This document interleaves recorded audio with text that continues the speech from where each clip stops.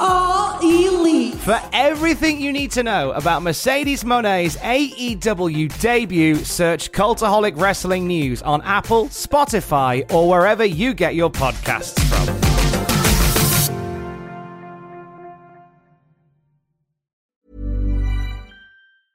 Normally, being a little extra might be a bit much, but not when it comes to healthcare. That's why United Healthcare's Health Protector Guard fixed indemnity insurance plans, underwritten by Golden Rule Insurance Company, supplement your primary plan so you manage out-of-pocket costs. Learn more at uh1.com. Quality sleep is essential for boosting energy, recovery, and well-being. So, take your sleep to the next level with Sleep Number. With a Sleep Number smart bed, you can individualize your comfort level and enjoy a better sleep night after night. J.D. Power ranks Sleep Number number one in customer satisfaction with mattresses purchased in-store. And now the Queen Sleep Number C4 smart bed is only $1,599, a saving of $300, only for a limited time. For J.D. Power 2023 award information, visit jdpower.com/awards. Only at Sleep Number stores or sleepnumber.com. Welcome to the Cultaholic Wrestling Podcast. If you like a lot of wrestling on YouTube, join our cult. Hello, welcome to the Friday Night Spectacular that is the Cultaholic Wrestling Podcast. You're listening to the dulcet tones of Matthew, joined by the regulars as always, the Dog Wall, the Dodgy Mike, Ross, his professional Mike, Jack the... Wait a minute. That's not Jack the Jobber. Oh, no. That's Mr. Tom Campbell. Per special request, Mr. Tom Campbell filling in this week. How the hell are you, mate? 1 sec, I've just got to log into my burner account on YouTube. Oh, Tom's on it. Week ruined, not watching, but thought I'd let you know before we start. I'm good. How are we, lads? Thanks for letting me come play. You have burner accounts dedicated to criticising yourself. Keeps me humble. I saw a fantastic comment on last week's podcast where it was like, Ross doesn't even enjoy these anymore. He should write himself off the podcast indefinitely. Something along those lines. Like, if I'm not here, there's a reason I'm not here. Don't worry, everybody. I still do enjoy them. But it's been a turbulent week. Turbulent? When does the word turbulent start with CH? It does just this morning because I'm not awake yet. How are we all reacting to the news that Louise has left BBC Breakfast? Because I cannot believe it, me. After 20 years. 20 years, Tom. This is news to me. I know. In a time where Piers Morgan was shouting early in the morning when you couldn't be bothered with that at that time of the day, or any time of the day, Louise and Dan were there with a calm perspective on the news. Here's a pond full of ducks. There is your morning news. And now she's going away soon, and I'm heartbroken. Is she going to GB News? Could I you bet she's imagine? going to GB News. I think because every time a journalist leaves anywhere now, in radio or TV, I go, "You're going to GB News, aren't you?" And then a few of my mates have popped up going, "Excited to be saying I'm working for GB News." Ah, so you're going? Okay, right. Oh, so you saying that has made me go, "Oh, here we go." She's got to do a Rick Rude on her way out. Just do something sassy. What, turn up on like Good Morning Britain at the same time? Yeah, with a shaved face. That'd be amazing. I've recovered from Eamon Holmes leaving ITV for Sky News, to be honest with you, Ross. So how long ago was 12 years ago. He walked in whilst Martin Stanford was reading the news, but he was still on the other channel at the same time. Just stood there in a white flannel shirt in the hallway. Yeah, he went, where? He doesn't work here.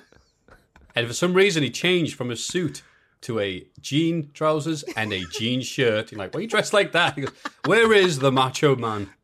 Where is billionaire Ted? I don't know why he left that lottery show, Eamon Holmes. They called him Layman Holmes there, as if I was having a go at him. Layman Holmes, ha ha ha. Because the way he says the word pounds is tailor-made for a money-related show. Just points. Very, very, very satisfying. Points. I think they ran out of money on the lottery program, ironically, because the budget for that was hilariously slashed a while ago. That's such a funny sentence. We haven't got any money for the lottery show. If only it was some sort of way we got public funding for maybe this. we could put a bet on to try and get some money quick. As they read out the numbers, the presenters are there going, no. Oh, well.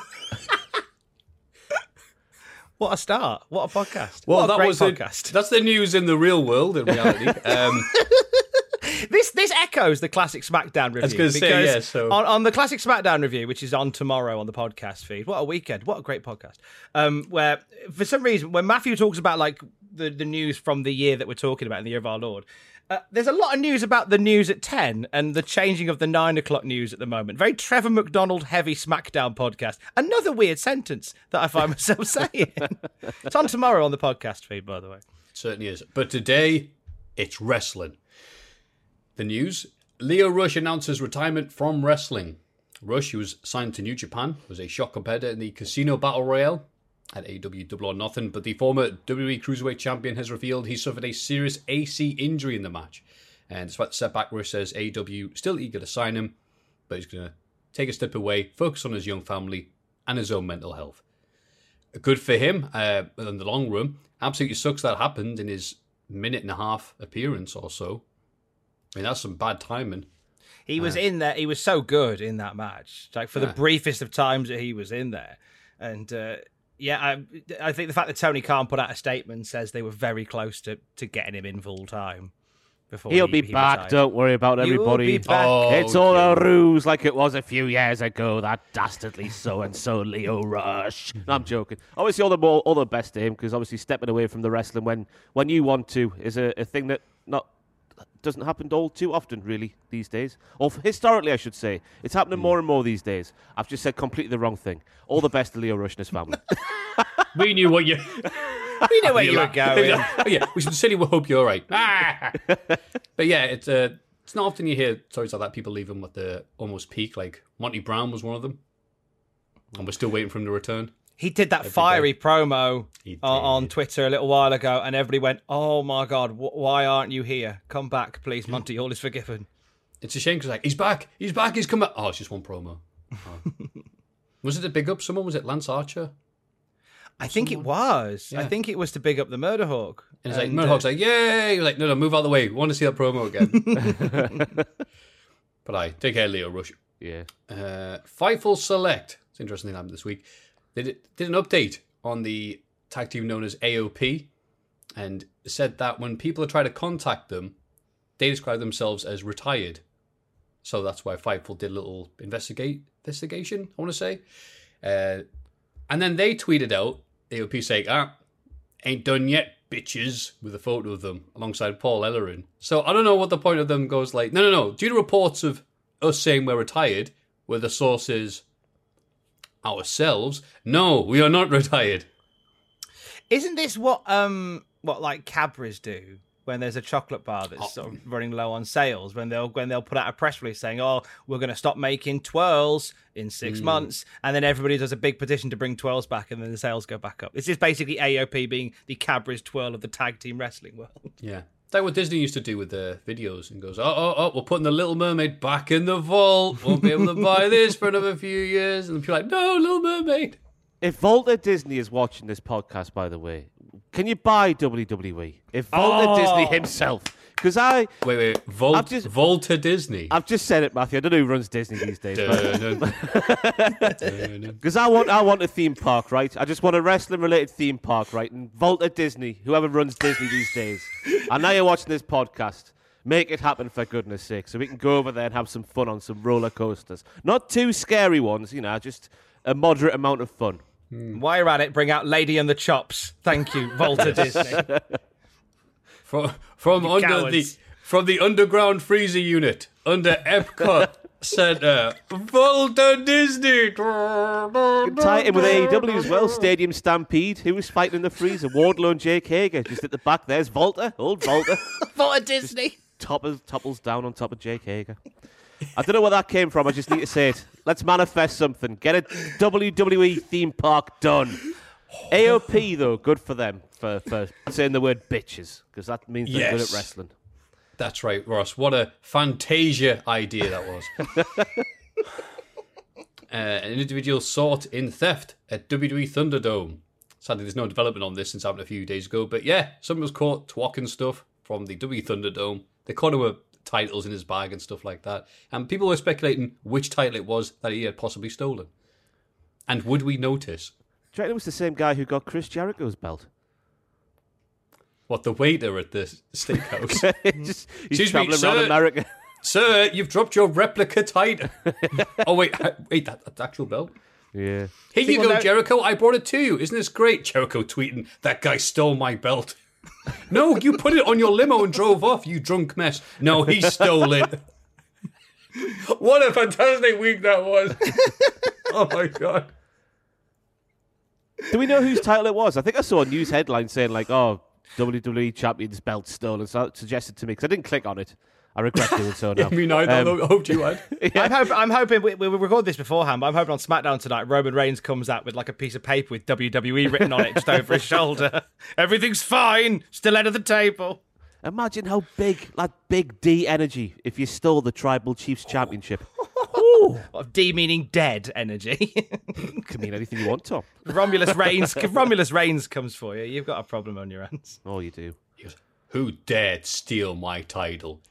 I am the table. I'm the head of the. I am the table. Oh, Walt Disney. Oh, you know what? You can keep my title for a bit. It's all right. Why haven't they turned it into an angle? Just doctor the CCTV footage to make the guy like bigger and stuff like that, and then just make it into an angle. Make it like it was planned. Put the CCTV footage on SmackDown and go, GTV. There you go. We're back. Or, you know, we haven't got any audio recording, but oh wait, Sean Stasiak just notified us. We do. And everyone young's like, what are you talking? Who's GTV? What? Whatever.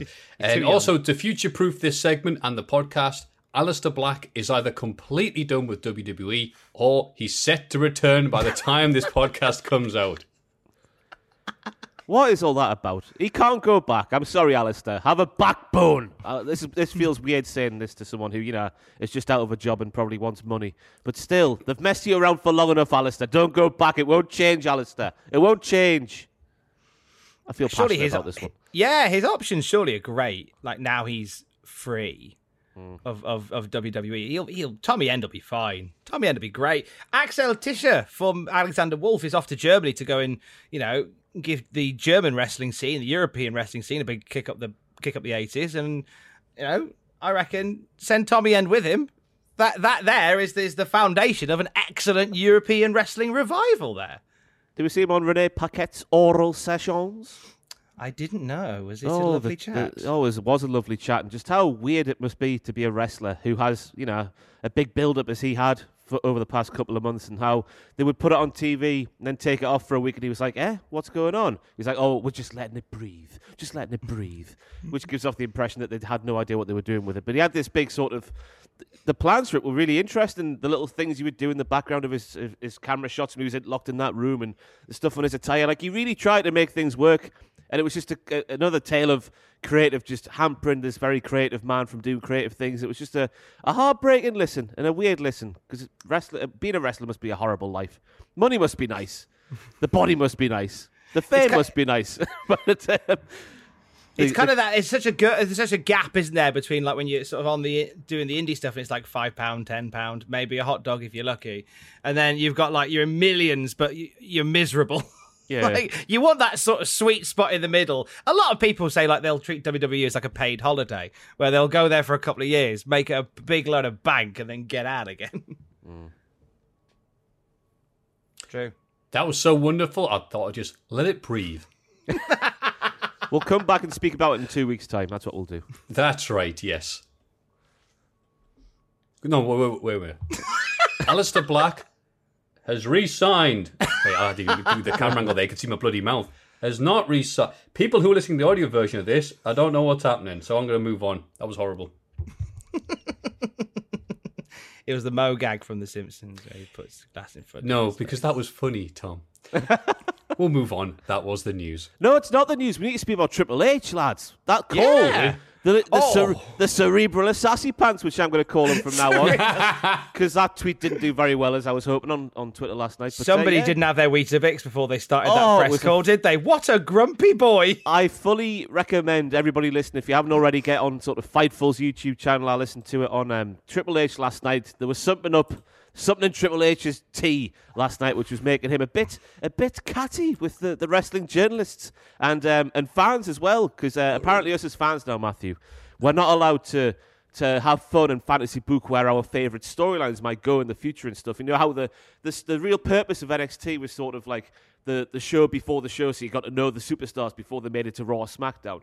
We can't have the fun of going like, oh, let's fantasy book, I don't know, Aleister Black from back in 2017 on NXT. Let's have fun where he could go on the main roster. We ought to sit back, Matthew. We ought to watch what happens on NXT, and if we don't enjoy it, we must just stop watching.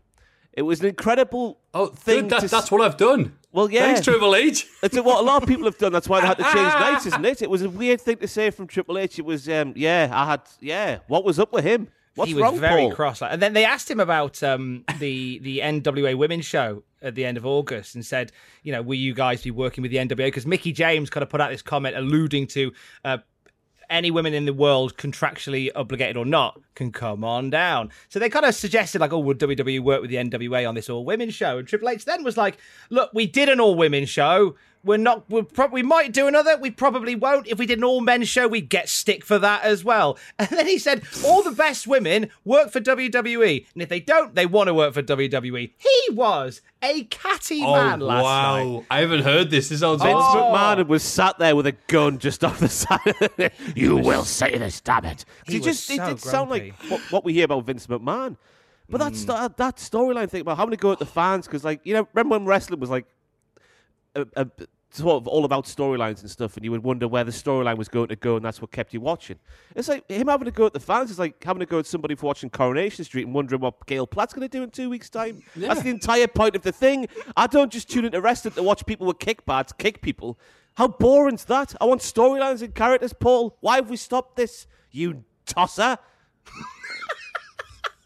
We need Volta Disney to take NXT off Triple H's hands. I swear to God, I haven't had a drink. I've had a new hay fever. I've had a new hay fever tablet, Morrison's own brand, this morning because that's going to do it then. They've cut the grass around here, and I feel a bit lightheaded. I don't know what's wrong with it, but it's going to make for an interesting podcast. But that conference call from Triple H was strange. Miserable man. I need to check that out. Oh, it's so funny. He gives off the energy of either somebody that, you know, maybe had an argument with the wife before he went on, or somebody who, I don't know, works for a company that has been sacking people left, right, and centre and getting a lot of stick for it. And either way, the energy is something else. He is so incredibly stroppy. Imagine his working life though. It's like he builds these great things on NXT. Well, he used to back in the day. I know it's not what it used to be now, but like, and then they go to the main roster, and in one night, all of that fantastic work is just smashed into the ground by Vince McMahon. It must be so frustrating. I get it, and so like you're kind of caught between the devil and the deep blue sea because he's your dad, he's your dad-in-law, and you're trying to appease him, but you're trying to run your brand your own way, and then at the same time you're getting these media calls. I imagine he just sat there. He sat there to the media call and just went, "Hi Dave, how you doing?" Did you hear Dave Meltzer's response to his answer about he did like a parallel to sort of call-ups from NXT to the main roster to people in the NFL, sort of being great in college or something and getting called up the NFL and not quite making it. He went on this big long rant that lasted about 2 minutes, then Dave Meltzer just went, "Okay, thank you." Just pulled his pants down. It was fantastic. Meltzer was like, "I'm not buying this from you, Paul. What a load of tosh." What a weird comparison to make, to go, oh, well, it happens to NFL players. They get called up to a big club and they don't get booked the right way. Like, what? Like, Eli Manning, gets a postman gimmick? Like, I just... Yeah. How do you just that's a whole different world. I'm sorry, Wayne Brady, creative got nothing for you. Just... Yeah. What a strange... He was on one. Maybe he had the same hay fever tablets as you, right? Hey, I tell you, if you want to feel a bit loose in the brain, just get some Morrison's hay fever analogy relief 10 milligram tablets. 10-minute twaddle. 10-minute twaddle? 10 milligram twaddle. 10 milligram twaddle. 10-minute twaddle. That's how rumours get started, mate. Hey, hashtag 10-minute twaddle. Petty nose. 10-minute twaddle. Let that breathe. Let's let that breathe and start the next segment. Everybody get excited for the Cultaholic Hall of Fame. Now it's time for everyone's favourite segment, the Hall of Fame. And in condescending... Oh, sorry to look at it. In condescending order from last week, Dr. Benji FM, 18. Now, I thought that meant 18%. Wait. Braun Strowman is a train, 68. Alistair Jack, 112. Yes. I need the context of this. Explain to me, please, Matthew. Yes. Alistair. Oh wait, no, it's not the puppet, is it? No, sorry, I'm getting confused. It was Jack last week decided, because of the big news being Alistair Black's release, decided to do an impression of Alistair Black, and it was. It's like, no, I think I could do the accent, and it basically sounded like the Swedish chef.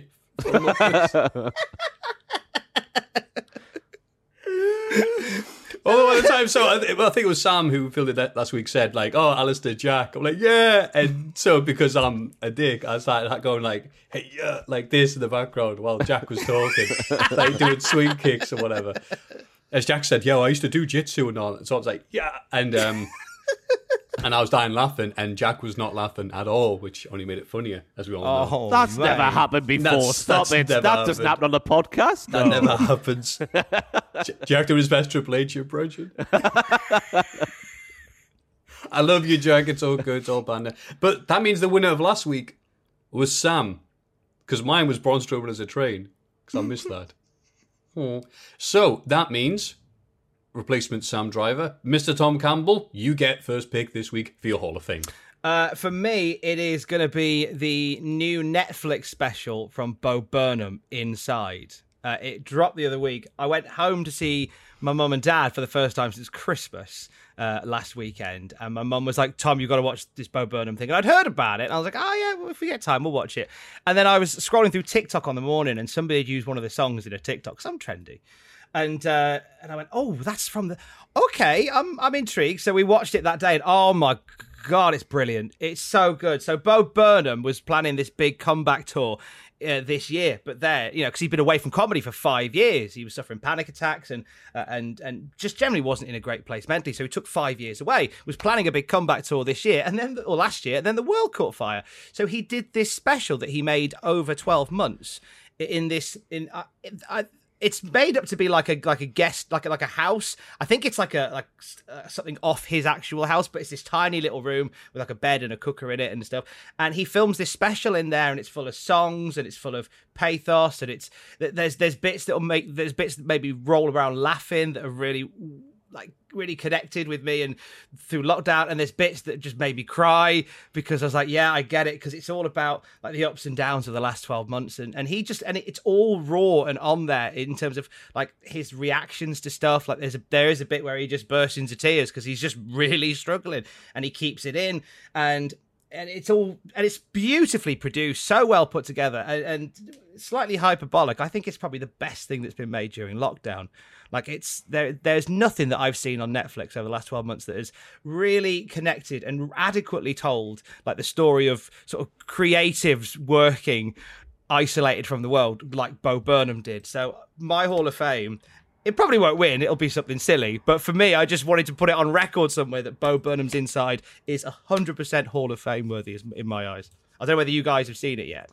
No, not yet. It's on my watch list, though. It's good. It'll hit you, like it'll dig a trench in your soul, but it's ever so good. It's ever so good. No, I've seen a lot of people that I'm friends with talking about it, so maybe I should actually follow their advice and watch it. Watch it, but like I said, be ready, because it is a bit of an emotional journey. Like it's a bit of a trip to go on. I won't spoil too much of it for you, because and you listening as well / watching, but it's Hall of Fame worthy, and it's my pick for the Hall of Fame this week. That was really deep and meaningful, Tom. You should have gone last. It ain't winning, but I'm just glad to talk about Bo Burnham with my mates. That's fine. I like his name. Bo. Good, isn't it? He's a good lad. Bo Burnham, Bo Burnham, Uptown. So my pick for Hall of Fame this week, because I honestly can't think of anything that would worth sharing with the cultaholic public, the cultomaniacs as they do not call themselves, And because you two just brought so much joy into my life there, I'm going to go with Grumpy Triple H. All right, instead of starting off like, good evening, gentlemen. He starts off the, I haven't seen it, but I imagine it started off with a 20-minute ramble. You're looking at the cerebral assassin. Comes out, it's all about the game Blair, and he has to spit water all over Meltzer and Alvarez. And throws a bottle of Sean Ross sap just because. Stares at Ryan Satin. Ryan Satan's like, I work here. He's like, I don't care. Not for much longer, pal. That's a good shout with Grumpy Triple H. Yeah. And he after the preamble, he realizes, like, I'm not going to get a lot of people asking me good questions, am I? Like, I'm not going to have people going, So Triple H, the buy rate, all these people were released. It's like Triple H, like I really want someone to ask me like what my favorite album is. What are my Desert Island disc? Or what's my Desert Island Graps? Yeah. Do I have to on Twitter? He didn't tell me. Do I have to release myself to get on that show, Tom? You're not even on the call. How soul destroying is it a public tweet to try and get a guest, Tom, and it doesn't pay off? I've tried. Renee Paquette is my Everest. The worst part is when you do it and then you get a bunch of likes and retweets on it and people going, hey, here we go, this is happening. And it's like, no, don't. Just let it breathe. Don't let it...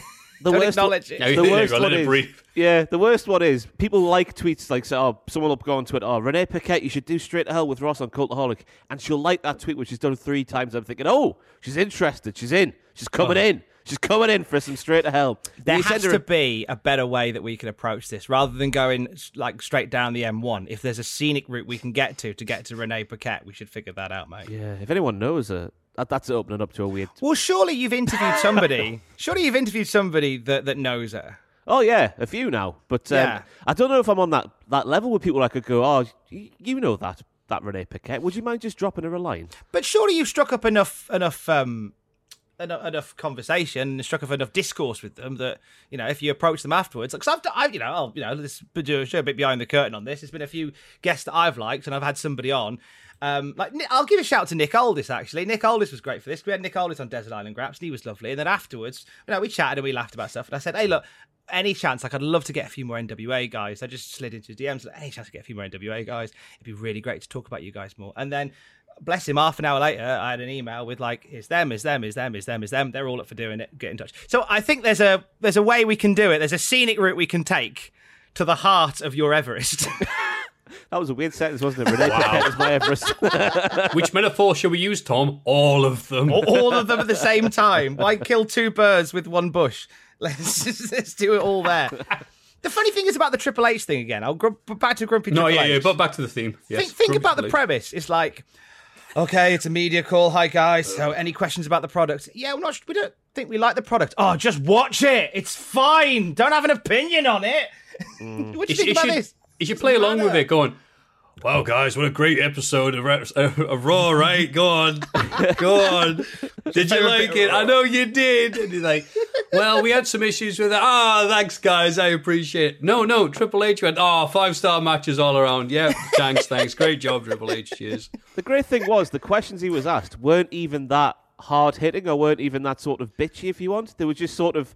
they were about sort of interesting topics like the old women's wrestling pay-per-view for NWA and stuff like that, but he just went off on one. No one told him to. When you're in a bad mood, though, you're waiting for something, aren't you? You're waiting, aren't you? Yeah. Backstage is like, look, if one of those guys asks me again about the women's pay-per-view, Velveteen Dream, or anything else, or the Booker T match at WrestleMania 19, that's it. I'm so wrong. So, if you could book Booker T for the women's pay-per-view with a NXT... All right, that's it. Clink. That's it. I'm going to hire you all to work for the new journalism fed I'm working. Oh, really? Yeah, so I can fire all of you. Oh, Triple H, that's not very nice. My next question is, why do you suck so much? Right, that's it, I'm leaving. I've got to see Grumpy Triple H. It sounds amazing. He is good. If you don't like it, stop watching. Oh, okay, bye. All the journalists should have stood up and left the room. Good idea.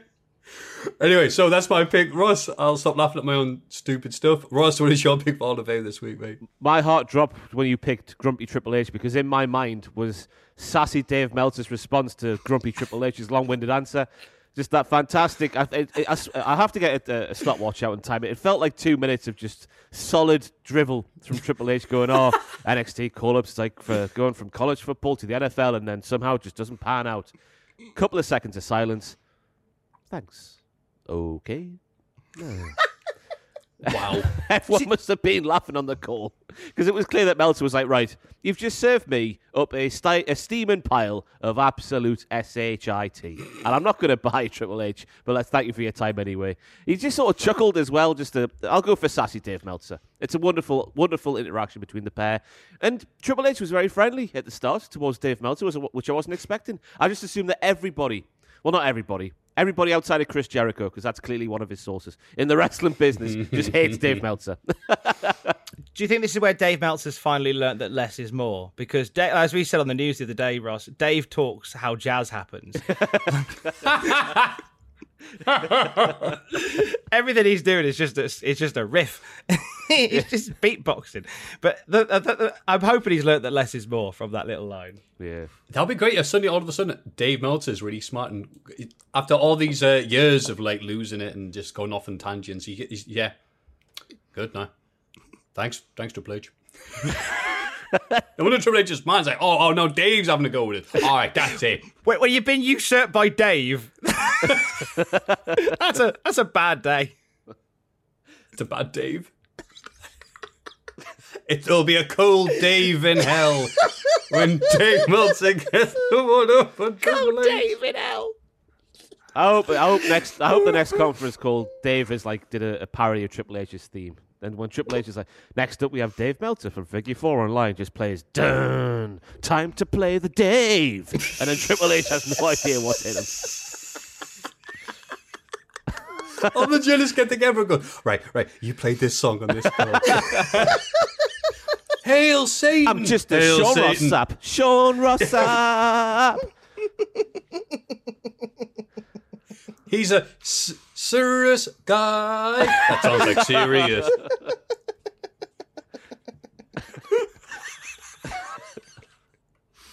Yo, we dealing with the Sean Rossap. Doesn't work. What other journalists are there? What other journalists are there? Can I think of Sean- I'm not looking through it. I can only think of Sean Fightful from rossap.com right now. That's all I can think of. To be fair, He's a Wade Keller. Queen Dynamite with a laser beam. Oof. Right, we need one for Finn Martin, then we can move on. Finn. My name is Finn, and I love to complain.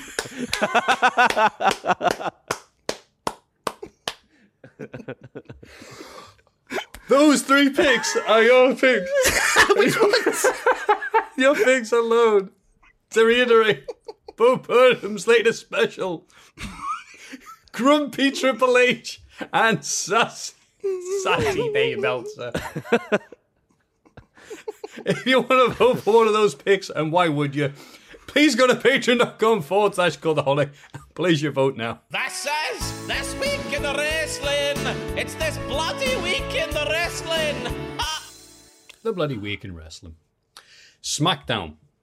Roman Reigns opens the show and says he's changed his mind about the Usos tag title match. He's going to allow the rematch to go ahead and warns the Usos they'd better win. The Usos lose to the Mysterios, but Jimmy's shoulder appears to be off the mat before 3. Roman is furious with them backstage and says they'd better fix this before the end of the show. He calls Jay Jimmy. Jay corrects him, but Roman asks if that even matters. Roman Reigns makes me feel like a child watching pro wrestling again, I tell you. Because when his music hit at the start of this episode of SmackDown, my mind immediately went back to what happened last week, where Jimmy Uso was pushing for a tag team title match, even though he knew, and more importantly, Jay knew, that the Tribal Chief would not be happy with that. So when the Tribal Chief's music hit at the start of SmackDown, I was saying, my God, Jimmy, what is going to happen to you tonight? You must be absolutely terrified of the Tribal Chief. Roman Reigns is fantastic. I don't care what anyone says. I don't know what everyone says. He's utterly brilliant. Everyone says it, but still, I don't care what you say. Yeah. No, we're agreeing. I don't care. All right, Grumpy Triple H. Just watch it. It's fine. Yeah, no, I'd agree with Grumpy Triple H because, look, just watch SmackDown. Yeah, just Paul watch Jonas it. gone, yeah, fair enough. I would imagine a life where you could just watch SmackDown and lovely AEW. day. Oh, just bin off Raw and NXT. Fantastic. By the way, Raw NXT coming up soon. Chad Gable thinks the Street Profits have been on a downward trajectory recently. I think I did a good job with that word. Trajectory.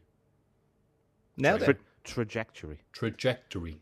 Trajectory. I said it with a CH at the start of the podcast, but that's because of 10 milligrams of hay fever tablet. Damn it. I have no excuse. They're on a downward spiral by Nine Inch Nails and offers to train them. They are insulted and laugh at Gable. Later, Otis demands they apologise to Gable. They refuse, so he slaps forward and slams Dawkins into some crates. I enjoyed these little... It was like SmackDown was a fine tapestry. What am I saying here? Oh, there was a couple of threads. No, go along with it, go on. A couple of threads gathering through the whole show, Bonnie lads. That's what we're saying here. One was Roman and Jay and Jimmy. The other was Gable and Otis and the Street Profits. And I enjoy... Because, to be honest with you, I don't really like the narrative that Chad Gable has made everything better for Otis since they aligned with each other. Because he hasn't. It's gone the other way. He was winning Money in the Bank and kissing Mandy Rose on WrestleMania before Chad Gable came around. I don't know if anyone else is bothered by this, but I'm clearly just a sad man. No, it's true. It's a good shout. Like, you know, Otis's 2020 was you know, far superior in terms of placement on the roster than 2021. I agree with that. I agreed to begin with, but then they did the heel turn. I'm like, heel Otis? Hey, all right. But I actually liked it because I had some very good matches on SmackDown, the tag division. That's kept it going and the non-Roman Reigns bits. So I like it, but I don't really remember the segment, even though it was only a few days ago. So who was good and who was bad here? Street Profits are good. Are they? They sound like not very nice people. Nah. That's what WWE does, isn't it? We're supposed to laugh at the heels, even though it could be construed in some circles as bullying. It's like, hi, I'm Gable with a genuine request because you lost last week. Do you want some help? Stupid person. I'm like, oh, okay. I'm looking forward to the matches, though. Yeah. Carmella. Jesus Christ. Carmella. Carmella. Karma. It's like Nigella Lawson calling the microwave a microwave. Camila, as she's been known, Penelope, beats Liv Morgan, the only remaining Riot Squad member, in a short match. Zinger line from Liv Morgan here that I've got written down. She's going to make Carmella from a 7 to a 10 with 3 boots to the face. Take that one, Carmella, you fit woman. I don't get it. She's got 7 to 10. So, because Carmella's gimmick is she's very, very pretty. So she's a 10 out of 10 in her own mind. But Liv Morgan says she's a 7, but she's going to make her a 10 with 3 boots to the face because 7 plus 3 is 10. Oh. Wrestle maths. I thought it was going to be... See, in my head, it made more sense. You think you're a 10, I'll take it down to 7. Every time she gets kicked, she gets uglier. But Liv Morgan's mind, kicking to the face will make Carmella prettier, which is a double zinger. That's a... I like that. That's layered. That's layered, that is. An onion burn. Yeah, she got to throw onion. Scrub the onion on her. Yes. It's as she counts down from 10, 9, 8. Bianca Belair cuts a promo explaining that Bayley's constant laughter has started to annoy her, and she wants a match at Heck in a sec. Bayley appears on the Tron and accepts, and then all the screens in the Thunderdome become images of Bayley laughing like that bit they did with Randy Orton and The Fiend a few months ago. So have they just boiled Bayley down to just the woman that laughs? Basically, yeah. But I still think that Bayley overshadows Bianca in all these segments, and just in terms of general charisma and cutting off the promos and stuff like that, I think I know that she's been doing it a hell of a lot longer at this level than Bianca, but I think that Bianca's getting a bit shown up by Pamela here. Well, you must have loved this bit then, Ross, because Bayley looked crap. Do you reckon? Well, not because, sorry, that's very rough. Annoying heel, isn't it? Yeah, all the charisma was removed, so she'd just be evil, bad person. He, I laugh at you. So. Shades of Matt Hardy as well. I got flashbacks to that stream we did at the start of Cultaholic where I watched the same 3-second clip for 10 hours. That was fun. I forgot about that. Have you recovered from that yet? It was just a 4-night job, and then just drank a lot of whiskey and had some night all together and knocked myself out. I couldn't sleep for 4 nights after because it wasn't the noise. It was when I closed my eyes, I saw the 3-second clip of Hardy. It was weird. A weird time. Don't. When people say YouTube's not a real job, viewer, don't believe them. Yeah, Dad. Yeah. Corbin faces Nakamura again. Corbin wins with a handful of tights, but Rick Boogs stands in his way when he goes to retrieve his crown. Nakamura kicks him in the head and leaves with the crown again. I'd like to give a shout out to Pat McAfee in this segment here because he adds so much to SmackDown. Just my general enjoyment of watching the show is upped just by the way Pat McAfee reacts to certain things. Rick Boogs being one of the prime examples. He makes Rick Boogs fantastic on SmackDown. But yeah, King Corbin, harsh done by again, wins the match but still loses his crown. Poor guy. Poor guy. Poor guy. Say poor guy again. Poor guy. There we go. Because I have nothing to say about it. Commander Aziz is banned from ringside for the IC title match, but attacks Kevin Owens backstage on his way to the ring. Like Steve Austin not being able to get in the ring with Rikishi, but attack him in the parking lot on SmackDown this Saturday with me and Tom. This allows Apollo Crews to retain in a hard-fought match. Sami Zayn runs to the ring afterwards and hits Owens with the Helluva Kick, with the feud that will never die. It will not, will it? Relentless Kevin Owens now, though, apparently. They were saying that a lot, like he's sponsored by energy drinks. Relentless Kevin Owens. So you can go even longer than Dolph Ziggler. That was a stream. Remember that call back from the last time I was on the podcast about 7 years ago, Matthew? I enjoyed the match, and I enjoyed the sort of the shock and finish of all the DVD. But then you remember that Kevin Owens was attacked by the new cerebral assassin, Commander Aziz, because now, of course, Triple H has lost that title after that conference call. And yeah, any thoughts on SmackDown, by the way, Tom? Whereas with it leaving you left out there? It still remains. Oh, you guys were explaining it wonderfully. I didn't want to butt in. It still remains one of the better produced shows that the WWE does, and I just find it amazing how you've got these three so distinctive brands. We'll get into the other two in a second, and how two of which are coming out of the same flipping building just a couple of days apart, and how the product can look and feel and hit so different. It almost deserves a study done, like in terms of like how it is the way that it.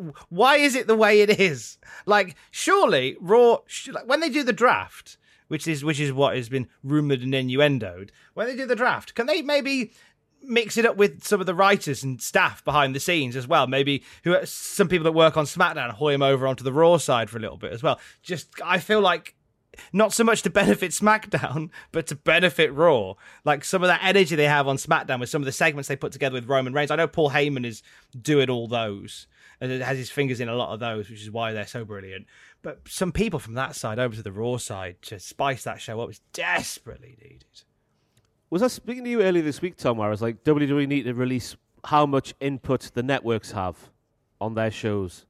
I don't think that was with me. It was with somebody on this channel. But that's an interesting debate to have, though. Like how much Fox and NBC or USA Network, I suppose NBC, say who goes where and who pushes what. I think maybe that might say something. But I mean, unless NBC are saying, "Can you please book Raw really badly?"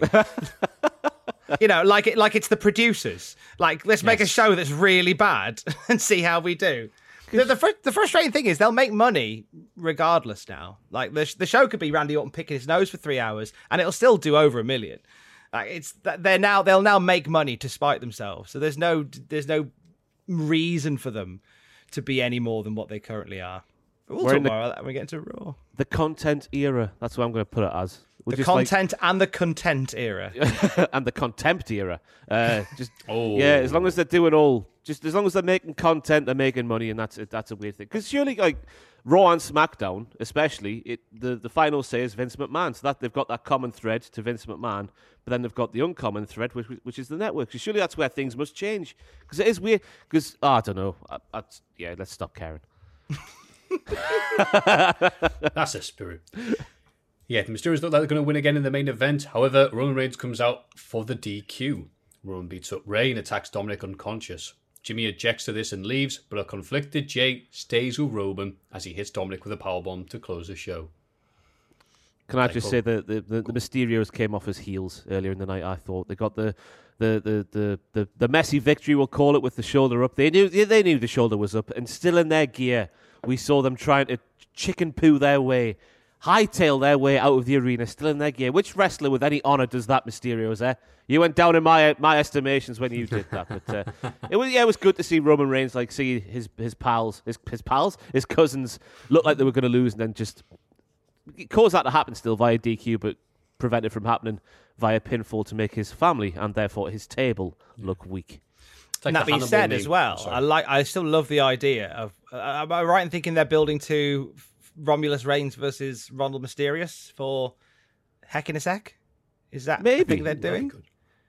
Hated a crate? It's something like that they're doing. They're build. That's what I read this week. That Roman versus Ray is going to be a little sort of feud to keep Roman ticking over until he gets ba-ba-da-ba at SummerSlam. And I think Ronald and Ray might have a lovely little time if they have a match together on the pay-per-view. I think they can make some magic. I also like the idea of Roman being the reason why they didn't win the titles. So it's like the Hannibal Burgess meme. Like, bang, bang, bang, bang, bang. Why didn't you win the tag titles, Usos? Anyway. Friday Night Dynamite, which hopefully won't be on Friday for very long. It's been awkward getting SmackDown and AEW done the same day. The show begins with the Young Bucks versus Pac and Penta because Phoenix, our number 1 rated superhero dude, is apparently injured with a groin strain. He's injured with a groin.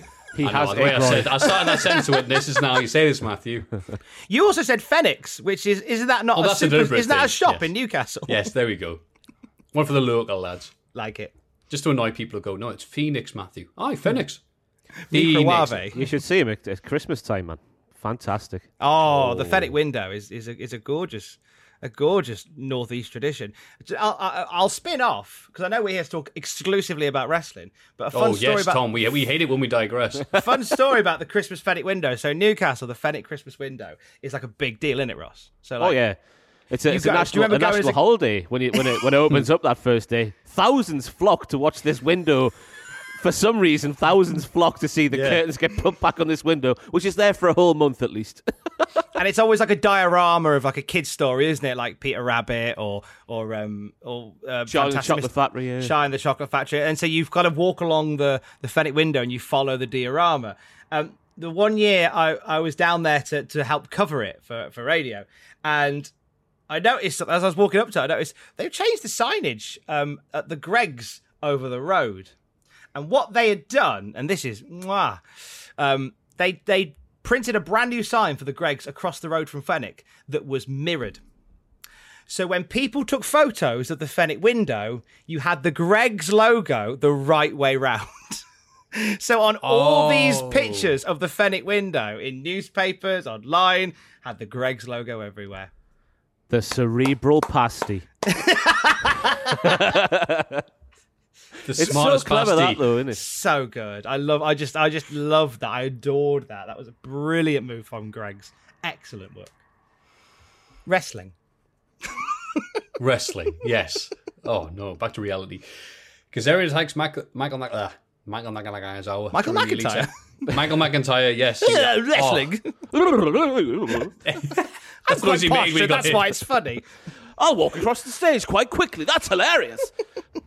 The Northeast people, they speak very interesting.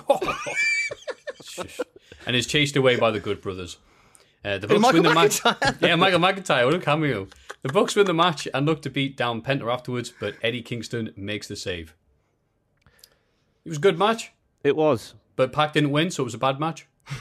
And after Double or Nothing, a lot of people told me that on Being the Elite, because I don't watch Being the Elite, I'll be completely honest to everybody, Rick Knox was paid off by the Young Bucks, but this was not explained during this match. And why is this a thing? Because obviously the ref couldn't see the shoulders or whatever. I've not made very good notes here. I've put Jim Ross asking what's going on as the ref couldn't see the shoulders, whatever that's in reference to. That should have been explained by, letting us know that on Being the Elite, the Young Bucks have paid off a crooked referee called Rick Knox. Why is there this disconnect when, stuff like this is happening? Shouldn't be happening, should it? No. So I remember you talking about Ross on one of the many, many wonderful video series we do here in Cultaholic where you're talking about it. And I remember going, wait, no, Ross, silly person who looks at wrestling and tries to pay attention to what information they give you. They did this at the very start of AEW when they explained, no, it's relaxed rules. It's a referee's discretion. Because every indie wrestling tag team now, if they had to stick to proper wrestling rules that you see on normal wrestling shows, couldn't do half the moves that they're allowed to do. Because referee be like, no, that's 5 seconds. Young Bucks are DQ'd after 2 minutes. So AEW has said for a while now, referee's discretion, blah, blah, blah, blah. But they haven't really brought it up recently. So when Rick Knox was doing this stuff on AEW on the pay-per-view, I wasn't even thinking, I didn't even notice it until AEW brought it up and said, oh yeah, really bad referee in there. I'm like, okay, you've lost me now, lads. You've already got this explanation that you've been using for years, and now you've forgotten it, and now one of the guys is getting bribed. Is it kayfabe? Is it not? Is it in canon, I should say? Yeah, I'm with you, Ross. Yeah, it just makes Rick Knox look like a terrible referee when you don't explain it, which is unfair on him. If it's a storyline on one thing, but not on t'other, they need to be in synergy. Yeah. Never the twain shall meet. Only in AEW. And also the fact I didn't even care about Rick Knox, whatever, he's just a ref. Pac, a week ago, was challenging for the world title. And here, he loses clean to the Young Bucks. Just saying. Just saying. Because obviously, anytime Pac doesn't win a match or a title, it's bad booking. I think we're all agreed there. So, not looking good. No pois so far, A-Dub. Just saying.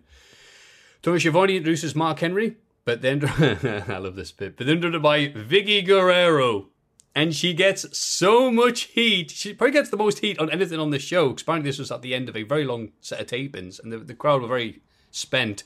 So Vicky Guerrero comes out and just gets all that heat. She keeps on getting for years. She get heat in the North Pole. That no one introduces the first time introduces the new signing to AEW. Boo! So, Excalibur's like, what did you hear? Andrade El Idolo was coming out. No one pops until he shows up. God goes, oh look, it's Andrade. I didn't like this debut. I thought it felt like sort of like, oh, he's here today, is he? He's actually going to be here today. Oh, we'll just put him on the show then. It didn't feel like it was thought out that well. Yeah. It harked back to Days of the Butcher and the Blades debut, which I don't like. Nobody had a clue what was going on. But I would have preferred... Is that the Butcher? Why? Who are these men and what are their intentions? Jim Ross famously said. Yeah. And she's looking at Excalibur going, well, you're the indie lover. Come on. You love it. Go on. Who are they? Excalibur says nothing. So you're like, well, I don't know who the hell they are. That was so good. I guess, but... It's a weird thing to try and look at because I would have preferred, I would have preferred. I'm proving Triple H right here. Just watch the program. I know.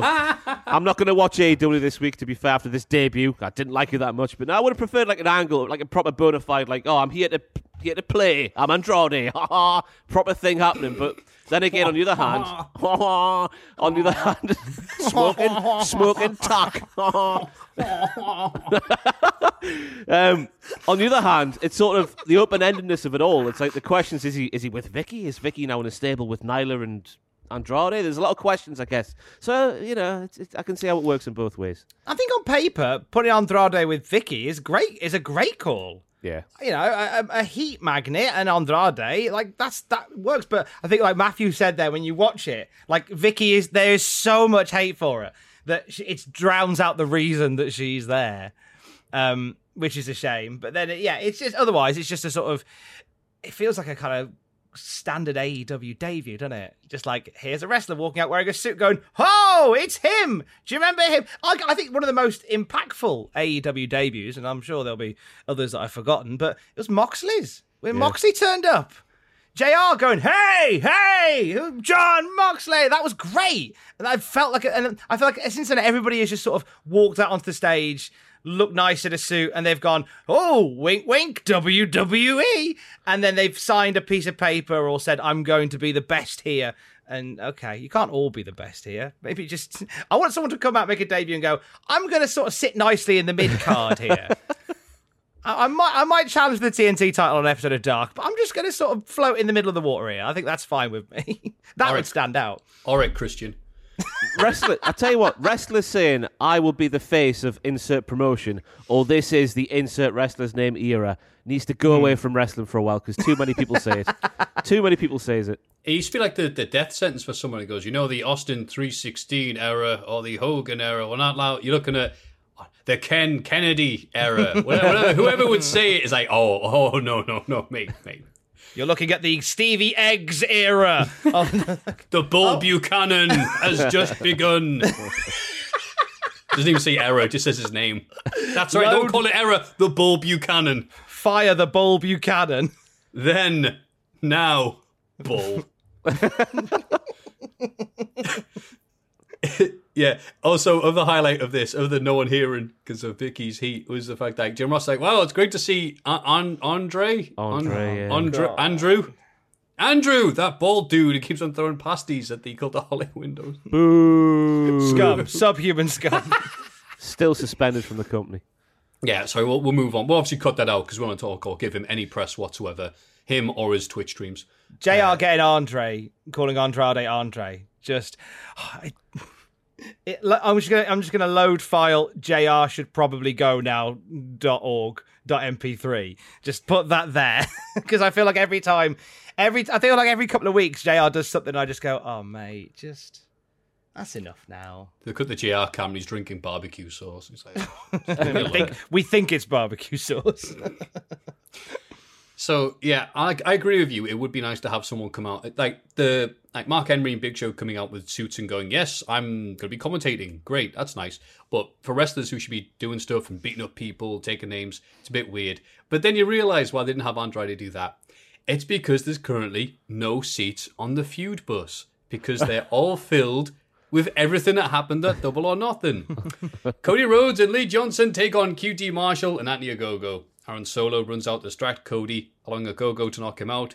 QT falls on top for the win. QT brags on the mic afterwards. The feud must continue. The Inner Circle are here, and Jericho praises Sammy for winning the match at Double or Nothing. Hager challenges Wardlow to an MMA cage fight in 2 weeks' time. Jericho doesn't feel like he's even with MJF after he pushed him off the cage. He says he's going to beat him and prove that he's still the GOAT. The feud must continue. And so on and so forth.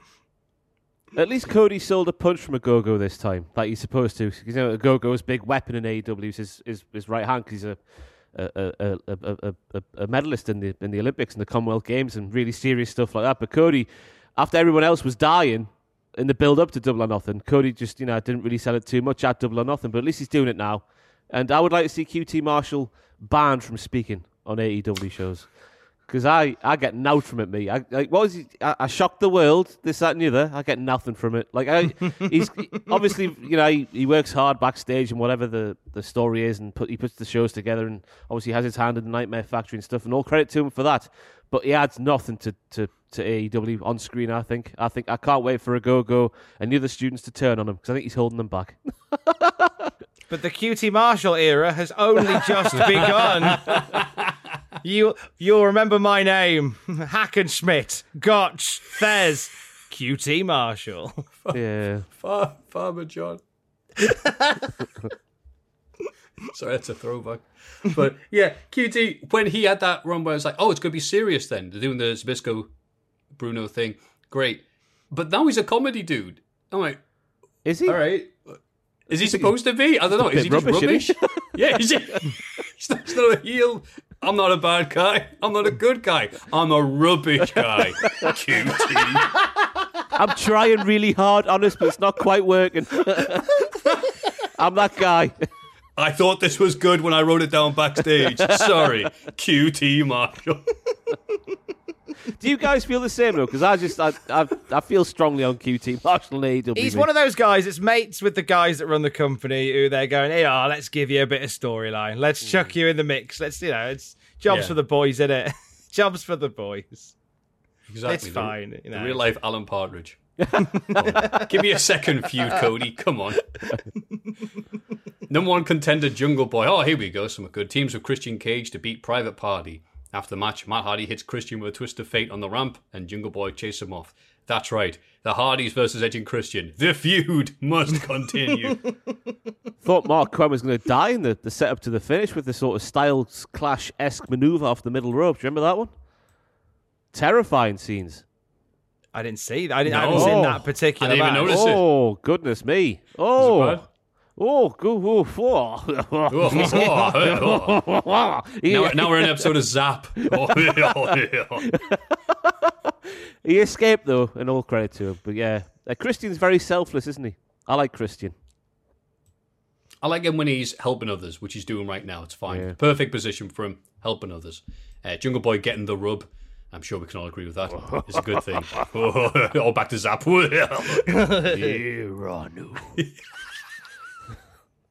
Shivani brings out Darby Allin and Sting.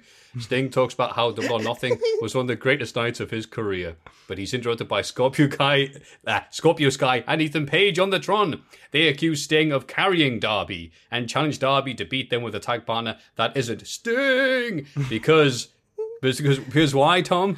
The feud must continue. That's right. Perfectly delivered. QT Marshall. There's a lot of feuds. They're all continuing, aren't they? Like, yeah. Was the pay-per-view just for Double or Nothing? I mean, so the pay-per-view's called Double or Nothing. So I assume we landed on double because we're just getting everything again. Yes, the new pay-per-view in a few weeks' time will be exactly the same card. I thought they were marketing that as their WrestleMania, weren't they? I've seen a few people say that's their WrestleMania, Double or Nothing. So it's weird to see everything continue. I would always say that WrestleMania Backlash, Double or Nothing Backlash, Double or Nothing Second Spin. Triple or Nothing. I'd say like All Out, maybe their wrestle, or at least should be All In or All In / All Out should be there. Shake it all about. Shake it all about. Do the okie-dokie, turn yourself around. I remember an interview years ago where Ric Flair said that Lockdown, he was working for TNA, he said Lockdown was like the grandest stage of them all. He said it's the show of all shows, Lockdown for TNA, simply because it was in April. Ric Flair in autopilot going, yeah, Lockdown, the grandest stage of them all. This is where the legends are made. Like, no, it's a pay-per-view in April. Don't get it twisted with the other one. Yeah, the legend of the dodgy pay-per-view. Oh, sorry, I only meant to think that. I'm sorry, Ryan Satan. Don't write that down. Various heels are in the ring for Britt Baker's championship celebration. I don't know why they're there. Oh, sorry, Britt Baker's supposed to be a heel. Ignore the crowd cheering her.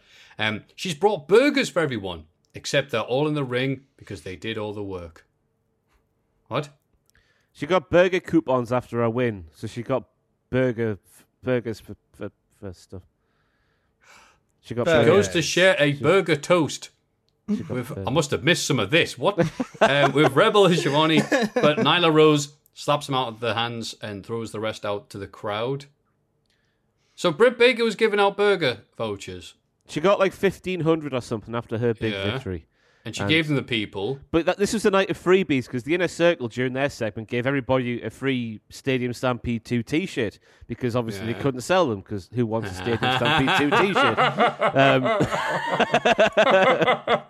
So yeah, Britt Baker was doing similar stuff with that, but she did a fakie, I think she did a fakie where she's like, oh, look under your chairs. There's burger coupons, everybody. And everyone looked because who doesn't want a free burger, but there wasn't any. She kept them all for herself. Oh, right. Because I think that was right.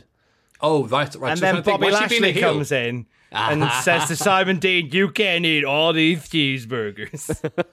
There's no Simon system. I'm fit and healthy, and these burgers are bad. And all these PTs around the country going, what are you talking about? They'll count. All calories. But it is reassuring to hear a medical professional say that eating 1,500 burgers does no damage to your teeth. So every cloud. That's right. The one thing it won't damage is your teeth. And we're British, so what have we got to lose? And then Red Velvet beats the Bunny. Even after the blade slips a set of brass knucks. Red Velvet had a very bad landing here, but got up as if nothing happened and then tweeted, "No, I'm fine." So well done, Red Velvet. I knew you were top tier cake. And we did that the best. Months ago. Red Velvet is the best cake. I won't have anyone say any otherwise. The reason why I bring this up is because my friend insists that the only difference between red velvet and normal cake is food colouring. I went, no. There is a story behind red velvet cake, and I don't think your friend is too far off the truth. Because there is like the whole idea that red velvet cake was made to be seen as a higher class cake. It was, originated in the early 20th century in Maryland, served as a fancy dessert in contrast to what had been more common, coarser, crumbed cake. But I don't think there's a massive amount of difference in the ingredients. I think it's just high society deemed that being called red velvet cake made it posher. So you're tasting Tory, is that what you're tasting? Oh. Num num. Delicious Tories. Eat the rich. I should go next door and lick at them and see what the difference is. I've been told not to until after July. 8 out of 10 Freemasons prefer red velvet cake. Stupid bit. In the main event, no, really. Dustin Rhodes faces Nick Comoroto in a bull rope match. Aaron Solo tries to interfere, but is taken out by Colton Gunn, main eventer. Dustin wins, hooray. This was an episode of AEW Dynamite that happened. Wasn't the strongest thing they've ever. What a weird choice to put put Dustin in the main event there in that bull rope match against your man Nick there. It was just a strange choice. It felt like the old days of Raw where they'd put like the main event on first and an opening match on last. Yeah, because I think they think internally people are a lot more invested in the Nightmare Factory versus the Factory than people actually are. I'm guessing that's why this match happened. Like, I don't know where this story sort of came from, that Nick and Dustin needed to have a bull rope match. Where's that come from? Oh, it was from Double or Nothing, because didn't Nick eliminate him using a bull rope or attacking with a bull rope during the match, during that Casino Battle Royale with Cheese? Yeah, because Dustin brought one to the ring. Yeah. Like a cheat. Not So they're all heels. They're all foreign heels in that group. Not really that severe to make a main event bull rope match, though, is it? But it was a fine match. You know, a good power bomb from Nick and table things. And yeah, it happened. You know why I think they think it's hot? Because the amount of interactions a Go-Go had on Twitter. Build up to it. Oh, wow, this is really hot on Twitter. It's like, no, we love a Go-Go dunking on you guys.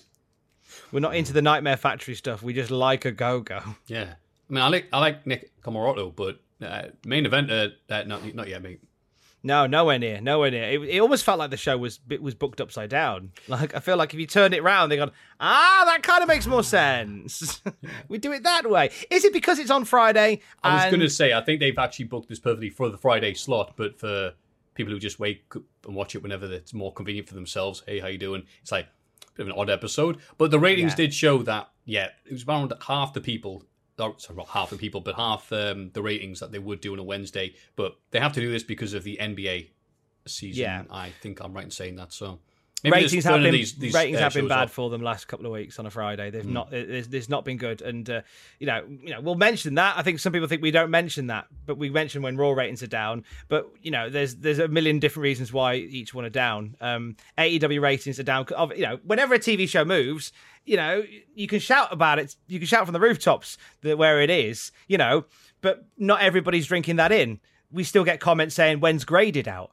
People aren't like always going to spot everything all the time. So you're going to lose people. And obviously with other stuff going on a Friday, you lose that core audience. And I hope for them they'll bounce back. But I think a show like this kind of deserved the number that it got, to be honest.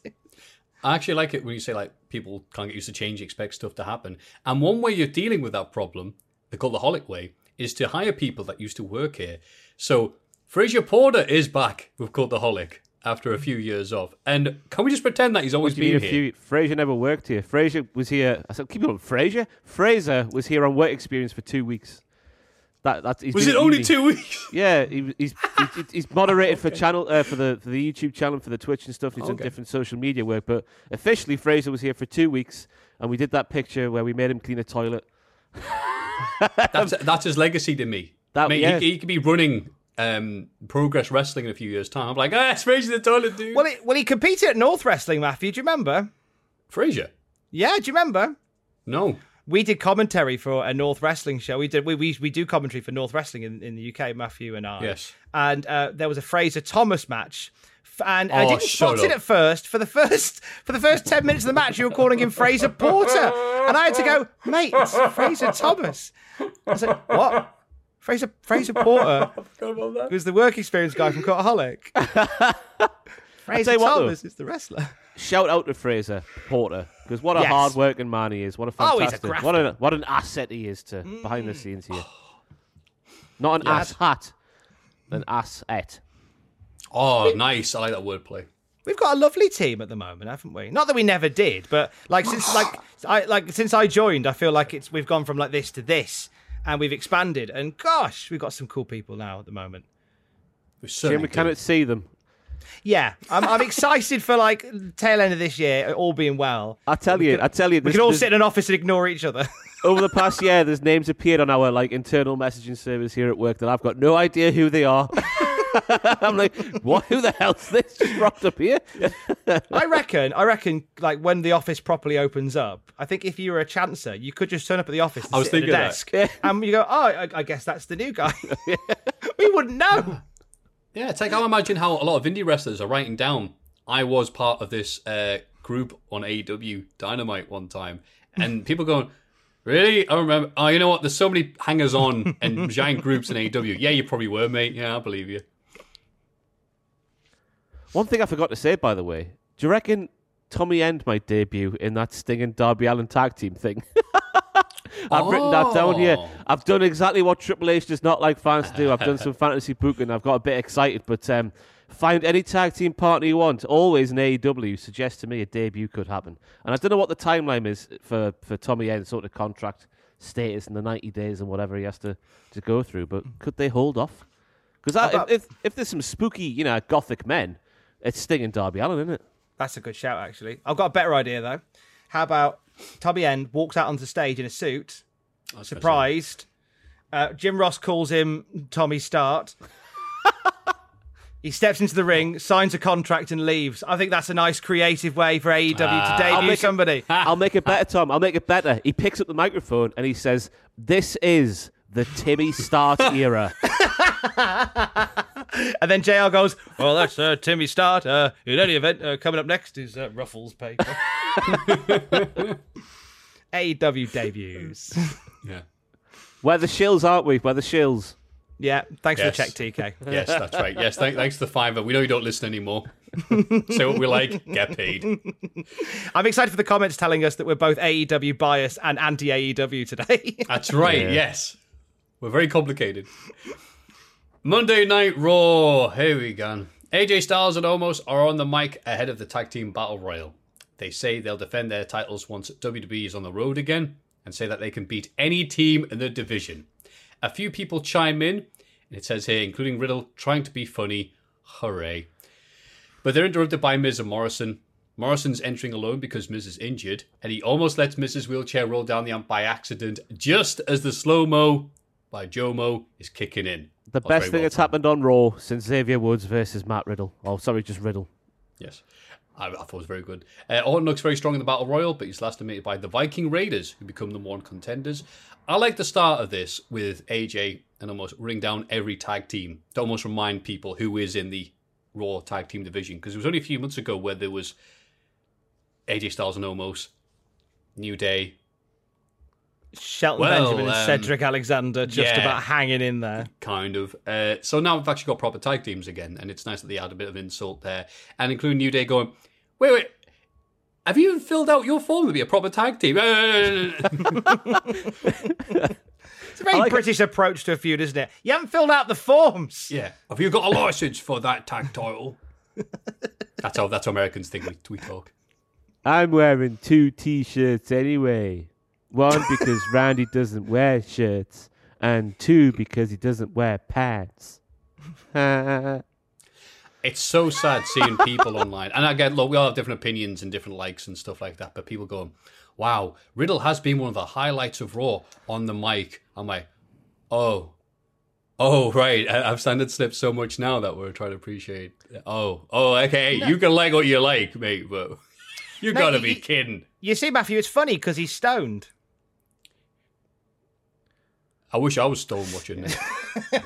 His character does make me a bit embarrassed to be a wrestling fan. Because imagine like sitting in a room with muggles who... Is that right, from Harry Potter? That's good. Muggles who don't watch the wrestling. Just imagine if Riddle came on, cut one of those promos speaking about his snake or whatever he was on about, and then the 2 T-shirts and stuff. You'd be dying in your chair, wouldn't you? This is my livelihood, this, lads, watching this kind of stuff. Terrible. I'm not saying he's good at the promos, but one of the highlights is when Randy Orton says, "Be quiet," and he's quiet. Yay! Crowd's like, yeah. It's because the Austin 99 pop. That's the thing I need to keep reminding myself when I'm watching Raw, is that, you know, I've said it a few times on the channel, like, the best wrestling shows are when they are variety shows and there's something for everybody watching. So somewhere, there is somebody enjoying the likes of Riddle and the likes of the main event that we'll get to speak about a bit later on. And if they are, good for them. But I don't at all, though. Elias is here to play us a song about how he had to split from Jackson Riker for his own sanity. And it's not said, but it is heard, and health and friendship with the wrestler locker room.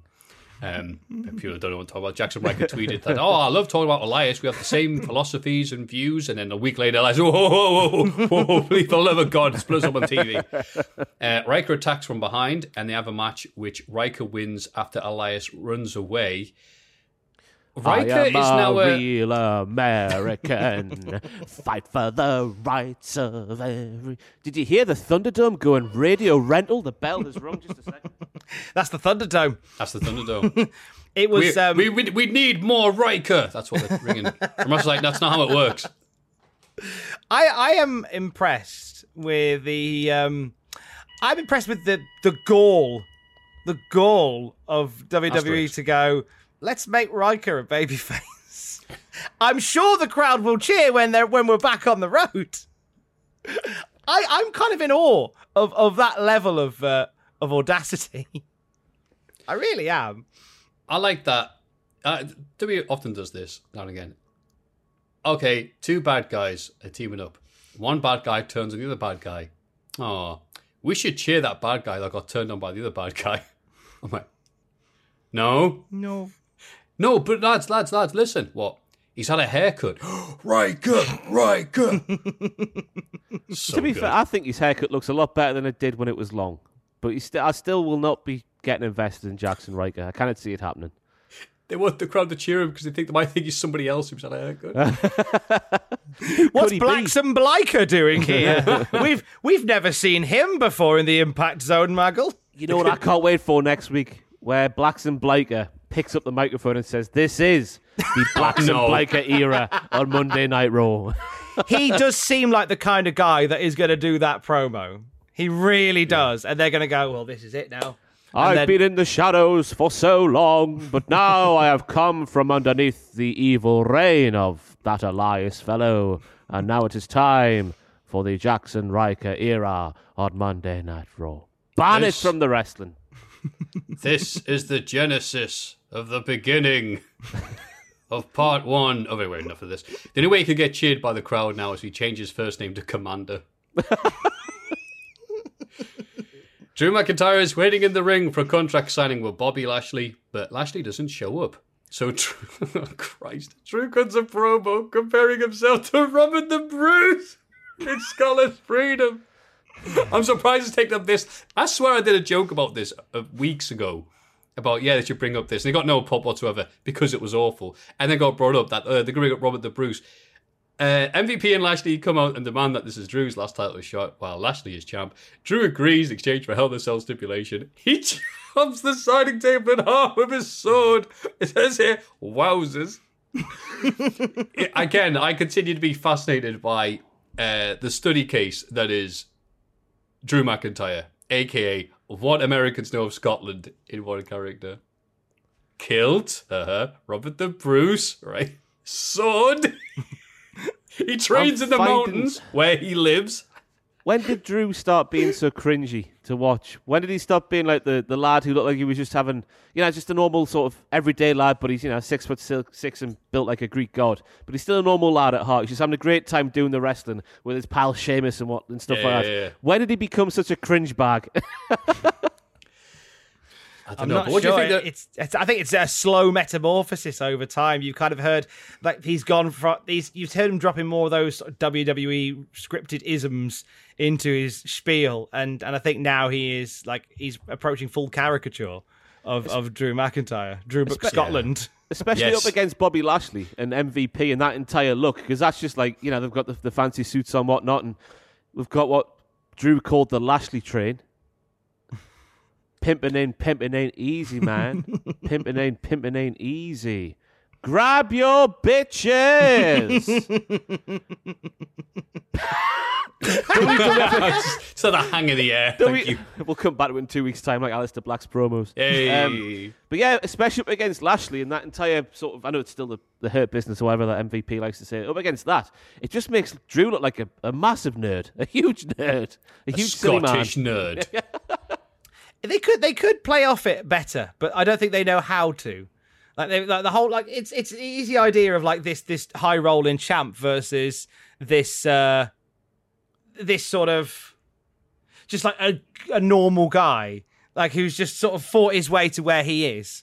They've kind of missed all that, and they're just like you say. His scripts are very much loaded with WWE isms, and I think that's where they've gone very, very wrong, and where they've made him quite cringy. Yeah. So, Tom, what do you think the next thing that Drew McIntyre will do is like an outsider's perspective of what Scotland is? Do you think he'll go, right, Lashley, I'm going to toss you like a caber at Hell in a Cell? I think that'd be great. I think do that. Be played to the ring by Michelle McManus. I think that's something beautifully Scottish they could do. I think we could double down on it even more. I think I think maybe come out with Merida from Brave, a CGI Merida from Brave who shoots a bow and arrow. It's just my ball. Drew McIntyre for Pet Dragon. That would be a good. Oh yeah, that's nice. I like that as well. We need Drew McIntyre to have a stable, and then somewhere down the line, the stable turns on Drew, so then we can have the infamous line of Drew McIntyre just on his knees screaming, "They've turned the weens against us."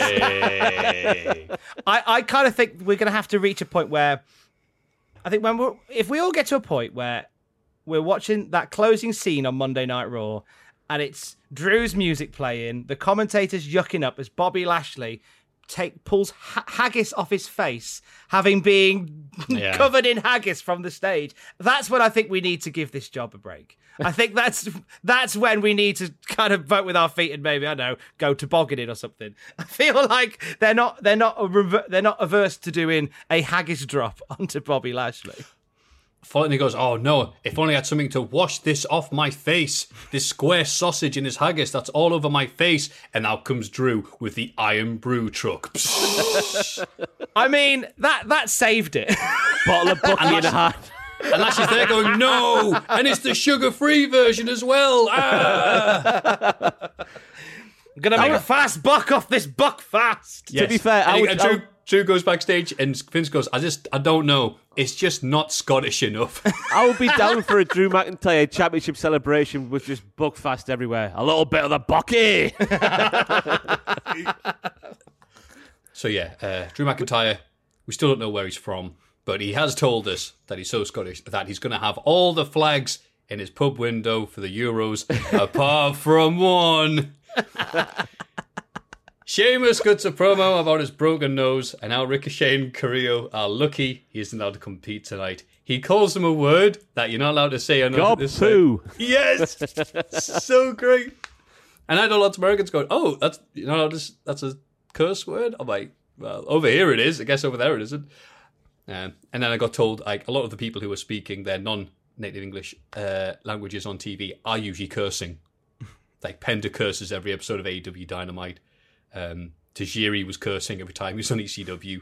And Ludwig Borger on the 2 times I'd talk on the microphone, which just insult everybody in cursing. So, well, I'm trying to think which English curse words do you reckon WWE would completely ignore? I think I'll just like slang from over here. I think bullocks, but not bullocks, would fly. I'm cautious. I don't want to upset the algorithm.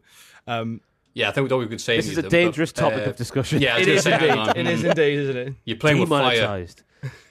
You're playing with fire, Bobby Lashley. So to celebrate Burns Night, I'm going to challenge you to an Inferno match this Sunday. But they call it a Burns Night match. A Burns Night match. Did you get it, pal? Because Burns. MVP helps him win by throwing a big book of poetry at Drew. Why did he pick Hell in a Cell, by the way? If he wants anyone not to get involved, why did he pick Hell in a Cell? Has he not seen one before? It is funny, though, because at WrestleMania, MVP did kind of interfere, distract. Wasn't a huge interference, to be honest with you. But then the Triple Threat happened, and it was a clean victory. So now Drew is angry. And it's like, why? You're just salty. Yeah. You're not justified. You're just salty. Surely that stipulation's made it an easy win for Bobby, so we can move on to something new. Yeah. But then I'm thinking, who is the new? Who's in line to be a challenger for the world title, Bobby Lashley's world title? It may not be Kofi Kingston backstage with MVP talking business. Kofi says he's busy. Do not talk to MVP. MVP says he was a huge fan of Kofi when he won at WrestleMania, but last week he lost to Drew and shook his hand. He's now nothing more than a loser again. And Kofi does they do the EastEnders thing where MVP walks off, the camera goes to Kofi, and Kofi's going, I'm thinking. So I hope he is thinking. I hope we do get some of that, because that'd be great. I was a big fan of this, adding a bit of layer to the old story. Something that didn't happen in WWE, but did actually happen because that video went viral, didn't it? Just after WrestleMania 35. It was Shad and MVP, wasn't it? Sort of stood next to each other, getting emotional at Kofi winning the big title. So I liked how they threw that real thing in there. It was a nice change from the norm, so to speak. Nice. Oh, and I forgot to mention, the two flippy useless lads have a number one contenders match for the US title. And it goes to double count out because Ricochet does a Spanish fly off the apron to the floor, and Sheamus goes, ha ha ha. And he's crying, the bad guy in this view. You guys suck. Why would you do that move to the outside? You're stupid. There's no number one contender. I'm going. Bye. To be fair, that just must tell me they've got nobody in line for a US title shot either. Oh, no, Sheamus can't wrestle, can he, for a while, surely, because of his face? The more you think on it, they've got really, apart from the tag belts, there's really nobody in line for anything, is there? Yeah, you're right. You've got so many belts, but nobody in a position to offer anything palatable for them. The US title, on paper, Sheamus doing this open challenge is a great idea. John Cena did it, and we saw guys like Sami Zayn and Kevin Owens and Neville coming through. Real fun surprises every week. And they've kind of gone, hey, an open challenge to surprise people every week. It's Humberto, and then Humberto, and then Ricochet, then Humberto. It's a great concept, and it could be an opportunity to bring some new faces in. But they've just gone, oh, this is a device to apparently get over Humberto in a way that isn't really working.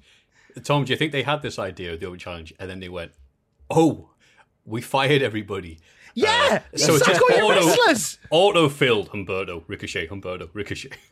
I think the Raw writing team is that gif of Gromit on the train putting the track together. That's Raw writing team at the moment. Like, oh, open challenge. We haven't got anybody. Oh, just Humberto this week. We'll figure it out next week. And then you get to Monday night and you go, oh, we forgot. Oh, let's do Humberto again. Yeah, the dude's like, just written everything up to SummerSlam. It's a few months sorted out. Wait, what's this breaking news? Half the roster's been fired for... Let's look at the Raw roster, right? We've got Akira Tozawa's there. Angel Garza could be, if he was just, used on TV. He's busy kicking flowers at people's bum, apparently. Yeah. That's a thing. Cedric Alexander could be. Damian Priest, I don't know where he's at. He could be as well. Drew Gulak, if used properly, he could be. We've got Humberto, he's in there. Jeff Hardy. Who? Yeah. Mace. Mansoor. Reggie is apparently on Raw. Shanky is on Raw. T-Bar, Via, Xavier Woods. There isn't really that many options, is there? But there are a few which they're just not using for whatever reason. I mean, I like the idea. Now, you mentioned it there, Ross, and it completely slipped my mind that he was even there. Jeff Hardy. He's been a bit down the card as of late, but it's a former champion. Like I think Drew's going to peel off to go and fight Jinder. Oh, that's a thing that I think that might happen, and then it leaves Bobby free for somebody. Jeff Hardy, a former champion, squaring up. That's all right. Jeff Hardy has said many times that when the crowds are back, he wants his no more time is coming, going forward music on. Do that and have a title match at the same time. There's a lovely aesthetic there. Why not? I think the crowd will get behind Jeff Hardy if he was challenging Bobby Lashley for the title. But you've got to now. Don't just go, oh, here's an announcement match. Here's a crazy idea, WWE. Let's tell a story to get Jeff Hardy there. Let's tell a story, a compelling story over the next 7 weeks and how Jeff Hardy challenges Lashley. Go on, I dare you cowards. But then, Tom, if they start telling stories, fans might get excited and start, trying to predict where the story goes. Yeah. I was about to say, everything you're saying is just making Triple H grumpier. Yeah. Just stop watching it. Right now, he's just going to the microphone. I don't believe it. They're wanting stories. Imagine Triple H's Victor Meldrew. I don't believe it.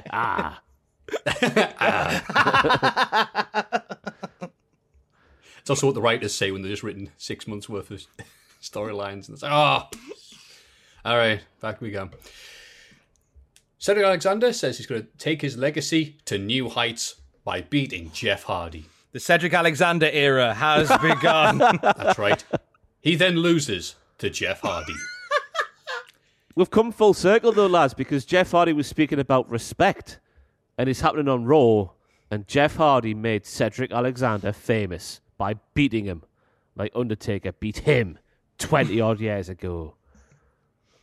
Well, that's right. The spirit of The Undertaker lives through Jeff Hardy, and that thing that they never really addressed or went with because it was a story.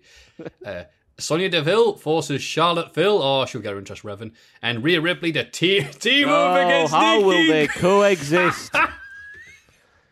To be fair to Charlotte and Rhea, though, in terms of how will they coexist, they've done in the how will they coexist era, if that's now an era, because it seems to happen every single week these days, they've done it the best, I thought, here. I thought they were, in terms of how will they coexist, the way they would pat each other on the head and slap each other, and I loved it when Charlotte just like, Rhea was trying to get back in the ring and Charlotte just pulled her off the apron and went, get back in the ring now, will you? I like that sort of stuff. So they did it well, but it's still rubbish. Stop it. We've seen Rhea enough. Ripley smacking Charlotte on the top of the head. Yeah, love that. That was fun. Love that Fun poo-housery.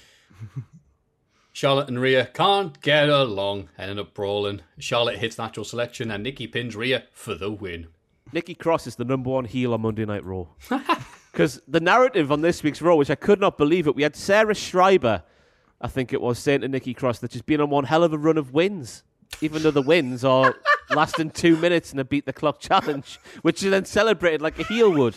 And now in this match here, she stole a pinfall after whoever attacked whoever. Nikki Cross is a heel, even though she's a babyface, but she's a heel. I tell you what, I'm Momentum loving of Raw. a runaway freight train. Yeah. I'm loving Raw right now, just so we can talk. This happened, I just laugh. Backstage, Mustafa Ali tells Mansoor that he isn't ready for his match because he still tries to fight fair and square. Mansoor does win his match, though. Reversing through people like Schroeder.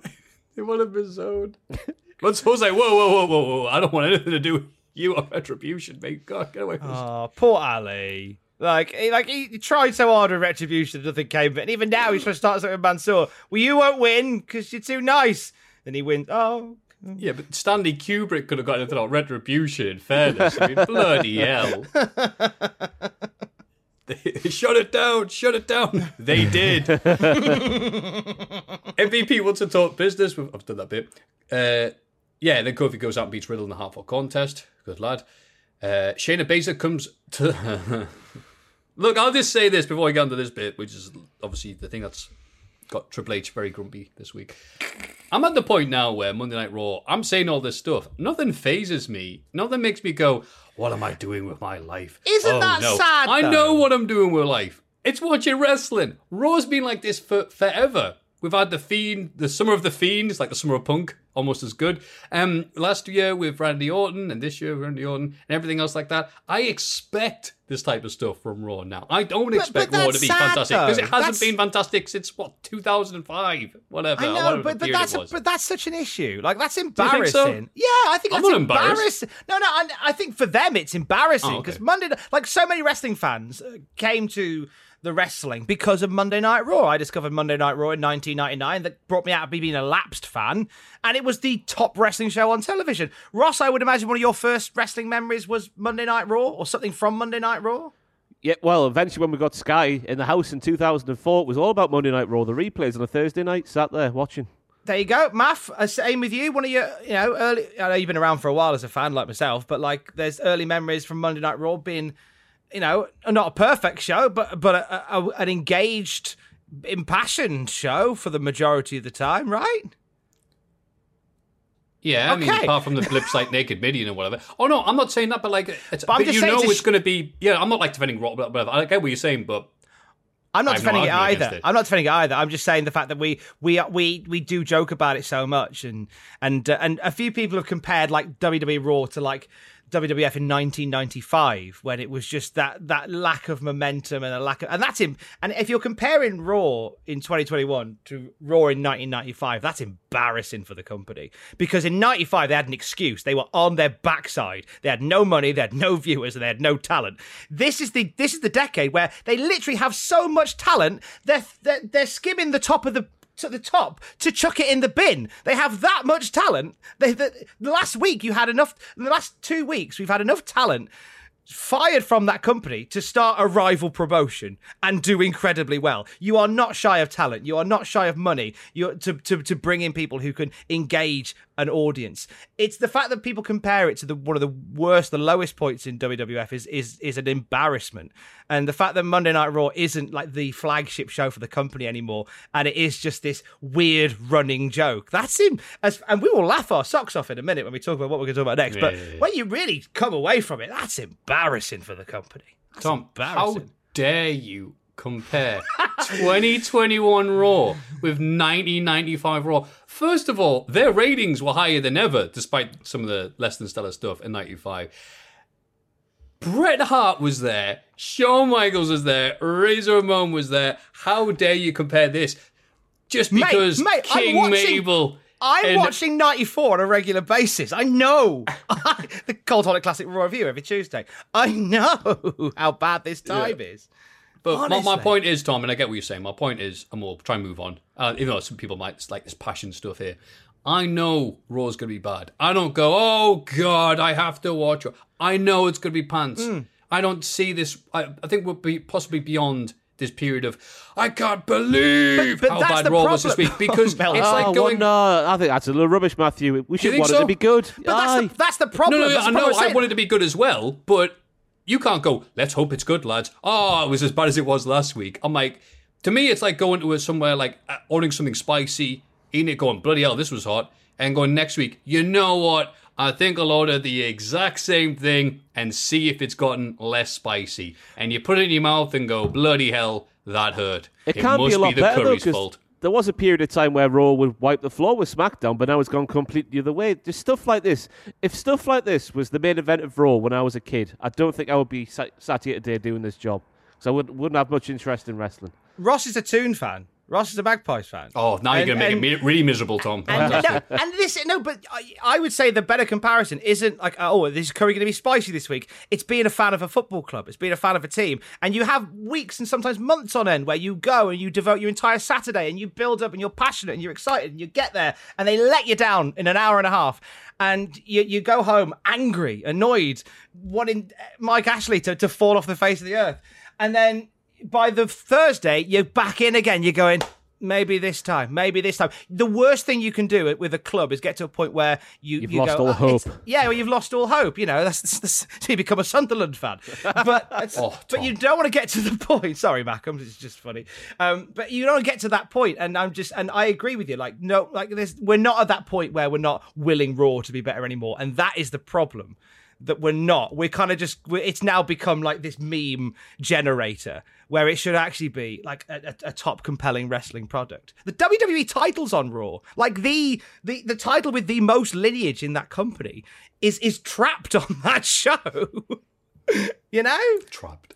It's trapped. The fact that a title that they created for the purpose of a brand split it has far more significance right now than the title that goes back to like the 30s. That, again, is an issue.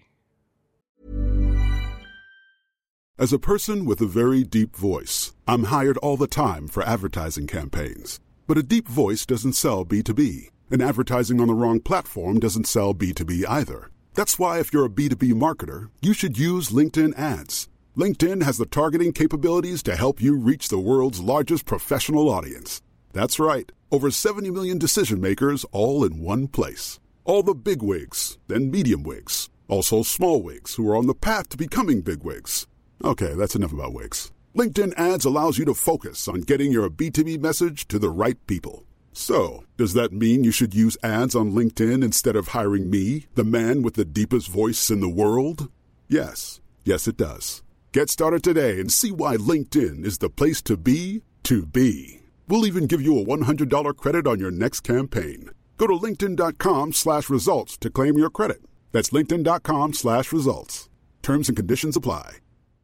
Hey, I'm Ryan Reynolds. At Mint Mobile, we like to do the opposite of what Big Wireless does. They charge you a lot, we charge you a little. So naturally, when they announced they'd be raising their prices due to inflation, we decided to deflate our prices due to not hating you.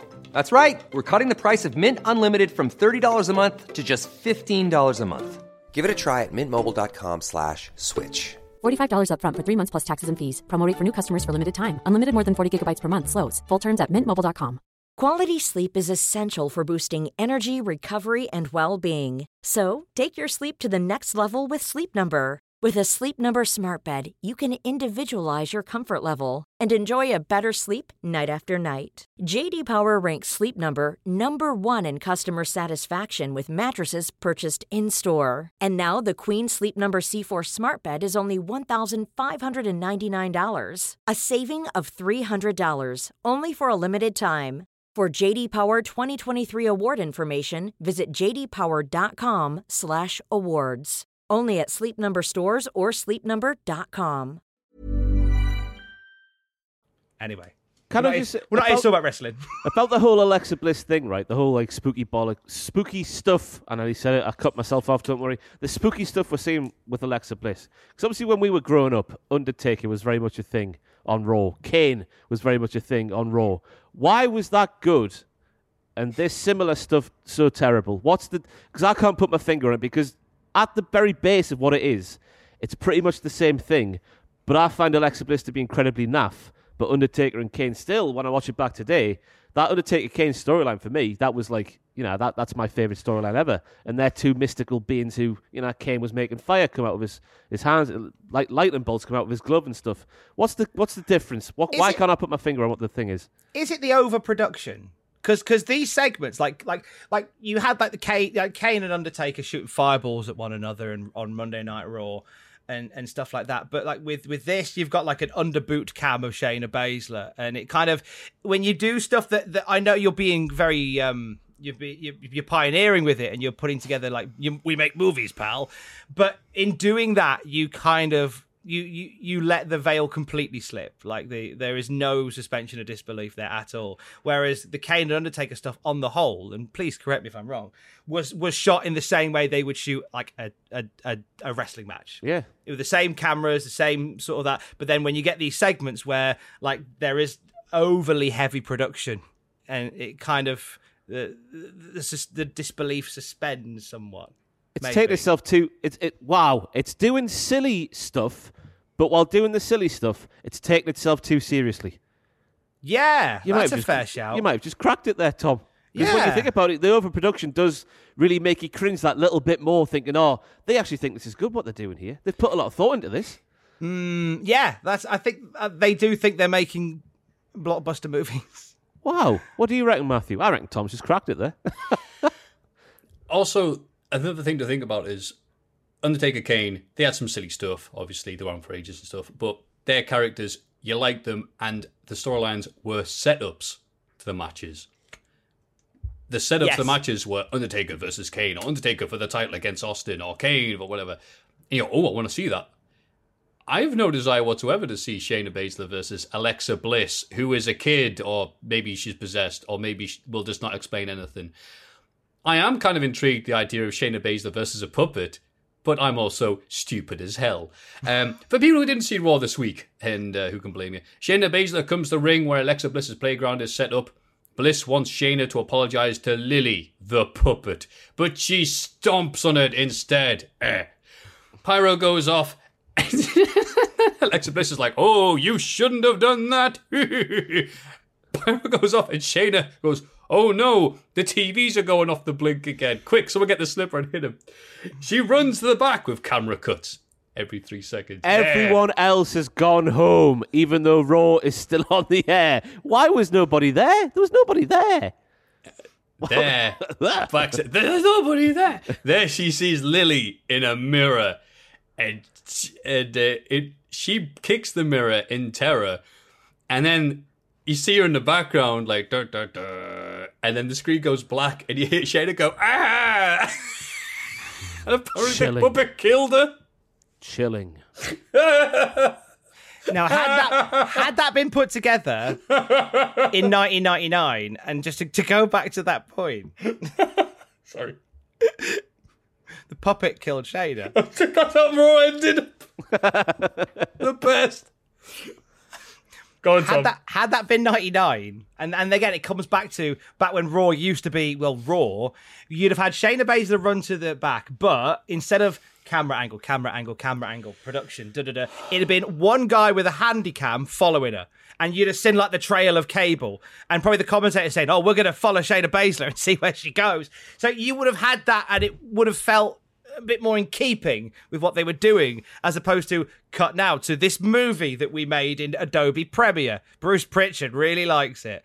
But the Death by Doll thing is, I mean, I'm not going to shoot this angle down just yet. I think it's daft. I think it was overly produced and another homogenized episode of Raw. If it leads to Baszler doing some fun character stuff, like Baszler just... What if Baszler is just... What if Baszler...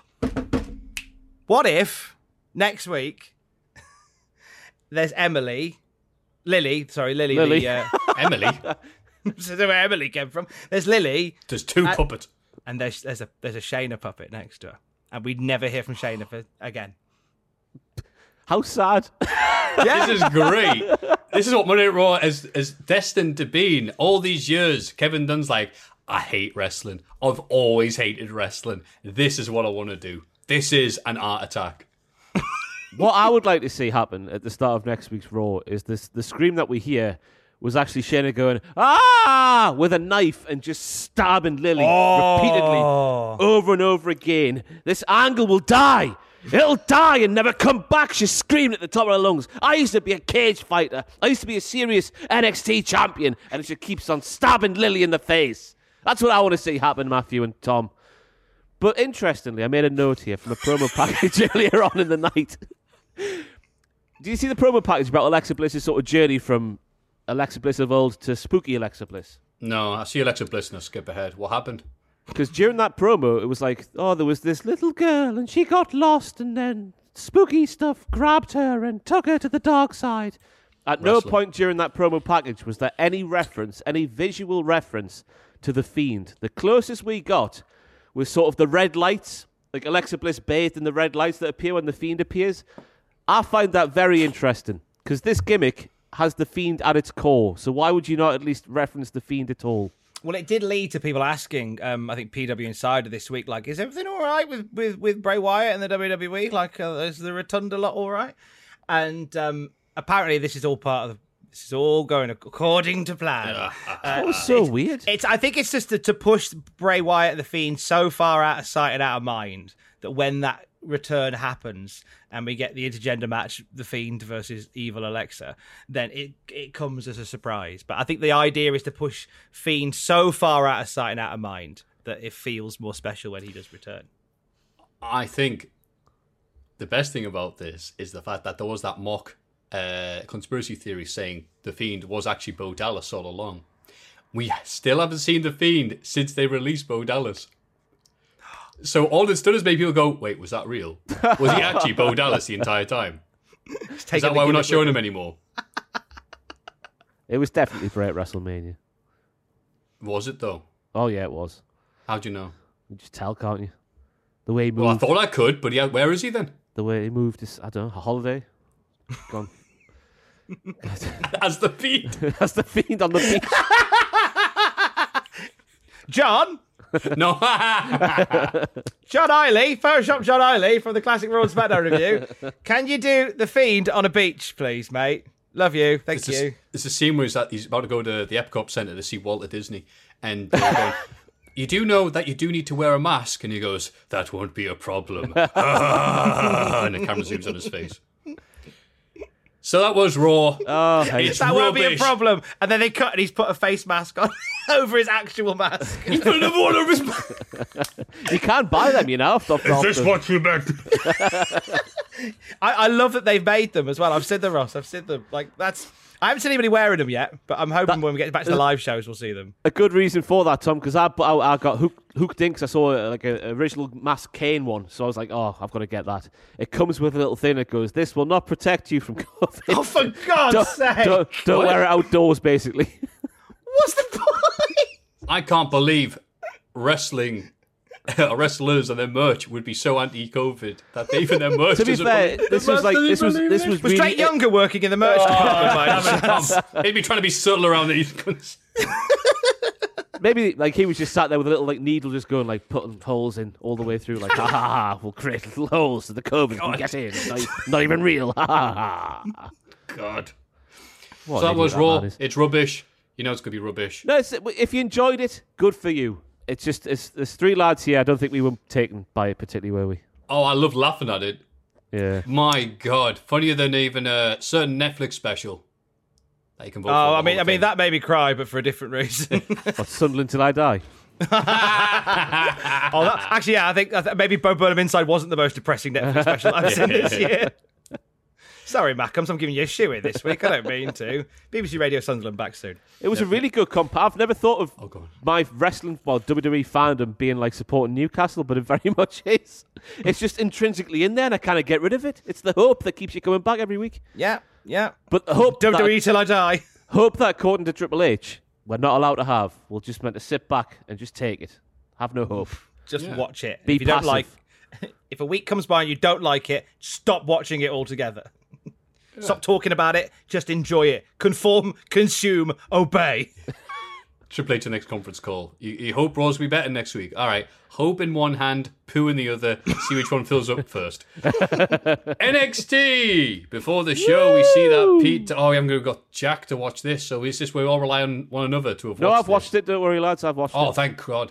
So should you, by the way, being paid to review wrestling on this podcast. You Triple H, you. I don't know what Triple H, you, yeah. Triple H, you.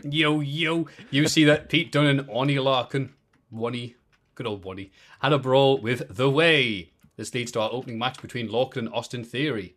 Gargano and Dunne brawl and a drag to the back before Larkin picks up the win. Well done, Onnie. Great match, I thought. Lovely match.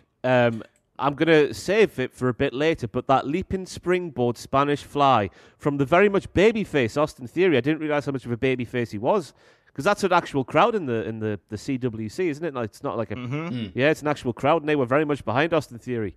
That movie did was sensational, but yeah, very good match. We had Oni being sort of old school and groundy and poundy, but also quite fluid in his technical transitions and whatnot. And then Austin Theory just being a good wrestler, doing lots of nice, aesthetically pleasing moves. I thought it was a very good way to kick off the show. I'll take that $5 now, Paul. Thank you. Yeah. Santos, just buy it. Just use the $5 for hay fever medicine. Santos Escobar is in the ring with Wilde and Mendoza. He calls out Bronson Reed, who appears and is joined by MSK. Escobar challenges them to a 6-man winner-take-all match at In Your House, with both the North American and tag titles on the line. The good guys accept, because they're good guys. And it's really funny when Big Bronson did a splash against Escobar and the side wall thing that we had to watch lots of times. And MSK, because they're really funny too, they had to see it some more because it was really, really funny. Remember they got booed the first time they had yeah, that's why I think Escobar and Pals are going to win, because I don't think MSK are working as a babyface tag team. I don't know what it is about them. There's something a bit unlikable about them. Like, and some of the promo stuff they've done does feel a little bit like a Raw writer has just turned up to do some holiday cover. And it does feel a little, and I don't know how much of it is them, how much of it is what they're given, and it does feel a bit cringe and a bit. They'll be great heels if they let them run as heels. It's an easy comparison to make, but I reckon the same writer who made Ricochet's promos. Remember when Ricochet would cut promos on Raw where he was being very like, ha ha ha ha. Oh, yeah. It's the same sort of vibe as that, and I think the sooner they turn them heel, probably the better for me. It's that and like that Street Profits, Ricochet Tyler way where it's like, ha ha ha. I'm like, no one's laughing with you. No one's we're not on the same level, pal. Plus, I think that they've tried too hard, bless them. It's a horrible thing to say about someone when they're trying too hard, but when they've like really tried hard to make gifts sometimes, you can tell wrestlers and other people try it. Like, they did the popcorn eating thing, and it's like, yeah, calm down, pal. Like, we don't know you that well.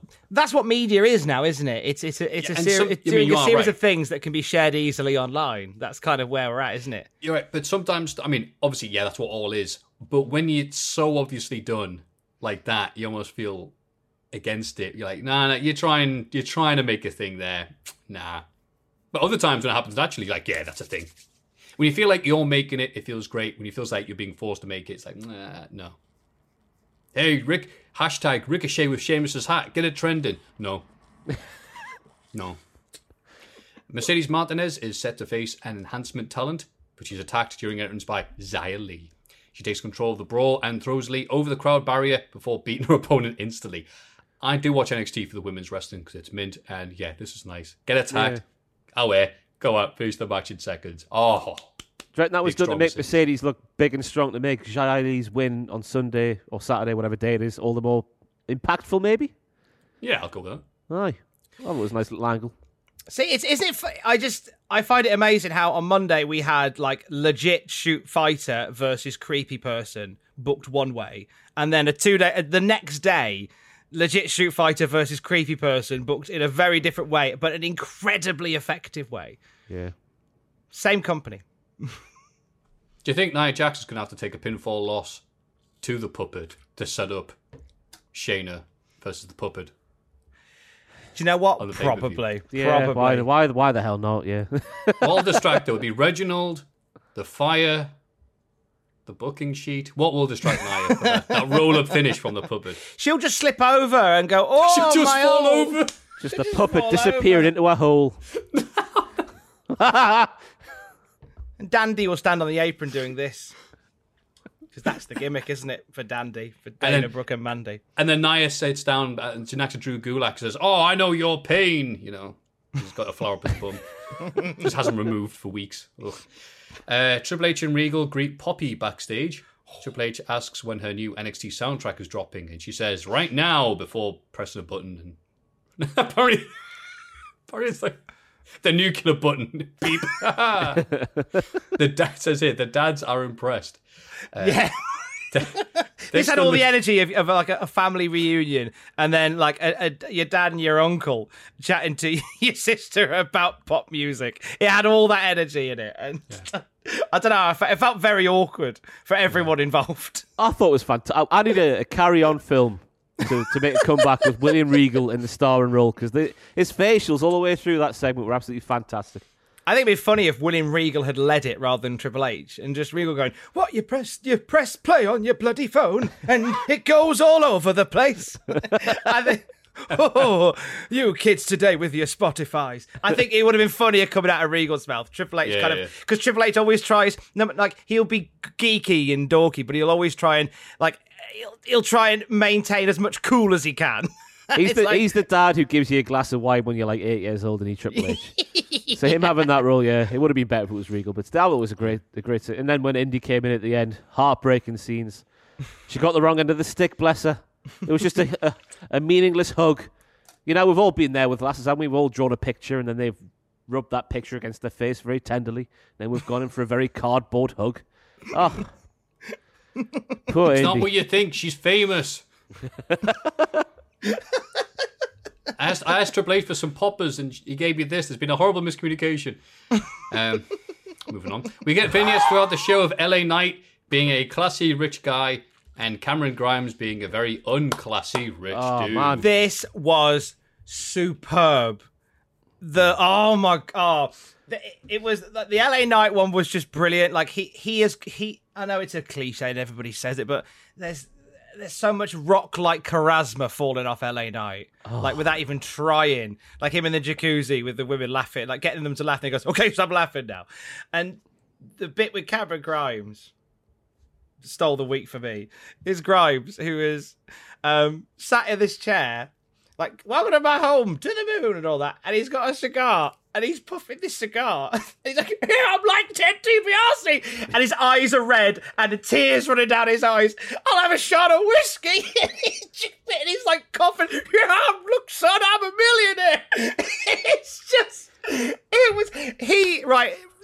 Sunday, Cameron Grimes, I think, has the opportunity to become the number one babyface on NXT. I am. That's for me this Sunday. That's the match I care about the most. Yeah, that $1 definitely. million ladder match. I love everything they've done here, and I mentioned it on Twitter. When I watched this bit, I was like, why is the same company making Big Macs on a Monday and then Wagyu beef the next day? Like, because this is so good, like so beautifully done. And Grimes is a star. He's a star. He's just owned this $1 million redneck thing. He's so good. I don't know if Triple H was working the marks, so to speak, on that conference call, but he said that Cameron Grimes doesn't drink and Cameron Grimes doesn't smoke, but they gave him real alcohol and a real cigar when they could have faked that stuff. So the tears and the redness in the eyes were legitimate. So that's dedication to the role. But still, why not just give him some fake alcohol? And I don't know. He looked genuinely in pain. I felt a bit bad for him in his $1 million mansion. But yeah, just LA Knight. I didn't watch much of him before NXT. The most captivating wrestler in all of wrestling for me when he's got a microphone in hand. I got scoffed at by both Matthew and Jack when I compared him to The Rock a few weeks ago on the podcast. Mate, I would not have scoffed at you. I'm 100% with you. Oh, the words are so fluid, Tom. They're so fluid coming out of his mouth. Incredible scenes. There's a charisma that many people couldn't even hope to reach with their fingers. Yeah. He's so good. Look, we've Dummy, got, he's got charisma. I'm not disagreeing with that. I said it. I thought it was very wonderful in Impact with his delivery and stuff like that. He was in a weird position where he was very good talking, but also very good at being stupid. And then something, he won the Impact title. Bit on there, but I wouldn't compare it to The Rock. Ricky Starks is The Rock. There can't be two Rocks. No. Of course I can. He'd be Don Morocco. I could 100% compare him to The Rock. 100% compare him to The Rock. It's like, do you know you can make him perfectly in 2K19 because they've actually got Eli Drake's walk-on entrance is in the create an entrance bit where he does the ding, ding, ding. So you can, if you are that inclined to make creator wrestlers in 2K19, not 2K20, it's a bin fire. But 2K19, you can make Eli Drake or LA Knight. I love how he's nicked Benjani Muaruari's gimmick from the football. Anyone remember Benjani Muaruari for Portsmouth when his celebration would be that point to the fans? Fantastic stuff. Did not know that. That's a lovely factoid. You don't have to say his name again. Benjani Muaruari. It's a beautiful name. I can see that. Yeah. Ben Jari. Triple H is doing that backstage, like, your cut. I tell you what, though, Cameron Grimes, his car was nicer. It was a Bentley, I think, or was it Rolls Royce? I'm not too sure. I can't remember. Not got it written down. And his house was nicer. Therefore, I believe that Cameron Grimes has got to win. I hope they do make Cameron Grimes. I'm sorry, Triple H, for doing this again, but I do hope that Cameron Grimes wins. Because that one hell of a moment that will be. I hope they do. Like, it looks like LA Knight's going to win, but then no, something happens. See, I'm predictions. I've picked LA Knight to win. I think LA Knight with Ted DiBiase there, Knight with the $1 million title initially, because I think there's money in the chase for Grimes, who's like, I want that title, I want to be a $1 million man. And LA Knight with that belt, just cutting promos about how rich and gorgeous he is. It's just money. Have Grimes win it, and then once Grimes wins it, he can just treat it like dirt. Like he can keep dropping it on the floor. He'll spill some whiskey on it. It's just that, all of that, please. Thank you. I just want Grimes to win. Then next week's NXT, just have a live sex celebration with him and Ted DiBiase.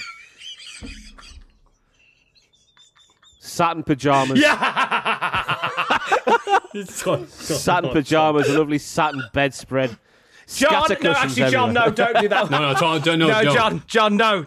Ted DiBiase in lingerie. Close Photoshop, John. Close Photoshop. And Triple H is like, well, Stop watching. Cameron Grimes doesn't have sex, so we got him real sex for that segment. Stop complaining. And you know what? At the start of all this, when it was starting on TV, it's like, Ted DiBiase. I'm like, is this another angle where they're going to put the old 80s WF dude over more than the current dudes? I'm sick of these. But they've done such a good job of utilising Ted DiBiase to get these two guys over. I'm like, yes, perfect usage of a legend. Thank you. As long as they're Ted DiBiase's actually like, really good I'm with that the on manager NXT. now. It's like, no, go away, Ted. But the fact that they got I thought it was funny they got the golden ladder. I went, hang on. That's Goldust's gimmick. Oh, no, wait. They've added little dollar signs. Oh, now it's Ted DiBiase. Yay. That was majestic, the way that sort of flew into the ring and sort of bent in the... Oh, and it was a nice... Yeah, little turn. Lovely angle on it, wasn't there? Nice that was. Yeah. I think on the whole, NXT have been really good at using their sort of legend characters in a way that puts over the other ones. Like Shawn Michaels turning up ahead of Escobar versus Devlin, coming down and just putting the ladder in the ring, keeping it simple. Didn't like it. It would have been all right, except the other guys went, Shawn Michaels, what are you doing? What are you doing here? It's just like that, like the dripping from their tongues. Shawn Michaels, like, oh, you muppets, you nerds. Guys, look. It's like, yeah, he's your boss. You see him every week. Idiot. Anyway, the Grizzled Young Veterans beat August Grey in 205 Live's Ike Manjaro. Who? Despite Ciampa and Thatcher watching on from the outside. Gibson cuts a promo after the match and challenges them to a tornado tag next week. Ciampa and Thatcher accept and charge the ring, and the Grizzled Young Vets bravely run away. Shout out to Zach Gibson's wrestling boots. Oh, they're modelled, Matthew and Tom, on football boots from the early 2000s. I'm glad you spotted that as well. Waiting for a wrestler to do it, yeah. I've never seen a wrestler do it before where they've actually taken a design of a football boot and put it on a wrestling boot. It was fantastic. My concern is that should Zach finally be recognised for what he is, how brilliant he is, they'll take him to Raw, they'll see NXT and they'll go, we make him a footballer, pal. He just volleys people like John Smith. Have it. And then they make him a full-on footballer who can only kick. And then they go, this hasn't worked. I don't understand. Just imagine he was so good at NXT. Just imagine his entrance being like the stereotypical. He's got the scarf. He's going. Da, da, da, da, da, da, da, da, da. This guy's a footballer. He's waiting in the gorilla position just there. The one's like. Football is a sport that is big in the European section of the world. the mining town of Europe. Yeah, the small mining towns miles of Europe. from London. They love soccer. Sometimes they get audiences of up to 100 people to watch the games. Oh, imagine Michael Cole describing the offside rule and VAR. His head would explode. Brian Alvarez. His shirt sleeve is past the line. I might ask Dave Meltzer to explain the offside rule, but then take a week off to hear it. Come back. You go up from a restaurant in town to come back. So then the players, they come round here, but except when they don't, when they might go round there. Yeah. Plans changed when VAR kicked in, though. Writes itself to Dave. Nice. The referee made one call, then plans changed when VAR came in. But I could watch, honestly, Gibson selling a massive forearm from one of the jobbers who wasn't August Grey. What's he called? The guy with the... Yeah, him. Zach Gibson selling that forearm, I watched it a few times. That is a gifable moment. But not quite an award which is coming up very soon. I've been waiting for this. The build. Yeah, I hope they've got those new trainers that they do stuff they used to do at school where Thatcher goes, hey, I like your trainers, Gibson. What brand are they? Kickers? Oh, don't mind if I do. Just me? No. Everyone going, no, Matthew, we didn't have Kickers trainers. What are you tramp? Puma, don't mind if I do. And then a Puma. Whatever. I remember the Kickers school shoes with like the red and the green thing on it, was it? Was that Kickers? I was a Clark's man myself. Like, I would go down to Clark's, me. Don't mind if I do. Bank clock gets thrown at you. Yeah. Predators. Oh, okay. Puts on a mask. In wrestling? Never. Hey. No comment. Think about the money. Candice LeRae calls out Poppy for upsetting Indy Hartwell and taking all the attention. Poppy arrives and admits she's not a wrestler, but she knows someone who is. Io Shirai returns. I thought it was going to be Bad Bunny. Returns and kicks Candice out of the ring. This was fantastic, this. Yeah. As shocked as I was to see Io back in NXT, because I thought she was finished then, maybe going on to pastures new. Yeah. But if she doesn't want to go, I think that's fair play. Happy where you are, but I thought it was masterfully done. A lovely use of Poppy. Nice. It was again like well done, well put together. I think it was just I didn't enjoy the bit behind the scenes of Triple H and Regal as much as everybody else did, but I thought this was good. I like, you know, Pop is good as a character in NXT, like sort of the Bad Bunny of NXT. Maybe not make her wrestle, but I don't know. She might be really good. I might be doing her a great disservice. She might come in and do a Hurricane Rana. Yes, she might. Ember Moon beats Dakota Kai via DQ after interference from Raquel Gonzalez. Ember wins the subsequent brawl and hits Gonzalez with the Eclipse before holding the champ's title up above her. Good for her. Good for Ember. It was a good match, wasn't it? Yeah. Yeah. A little bit. It's not often they have bad matches in the women's division in NXT. No, but this one was a different level, Matthew, because Richard, it's time to play the thing. Oh my. Oh, baby.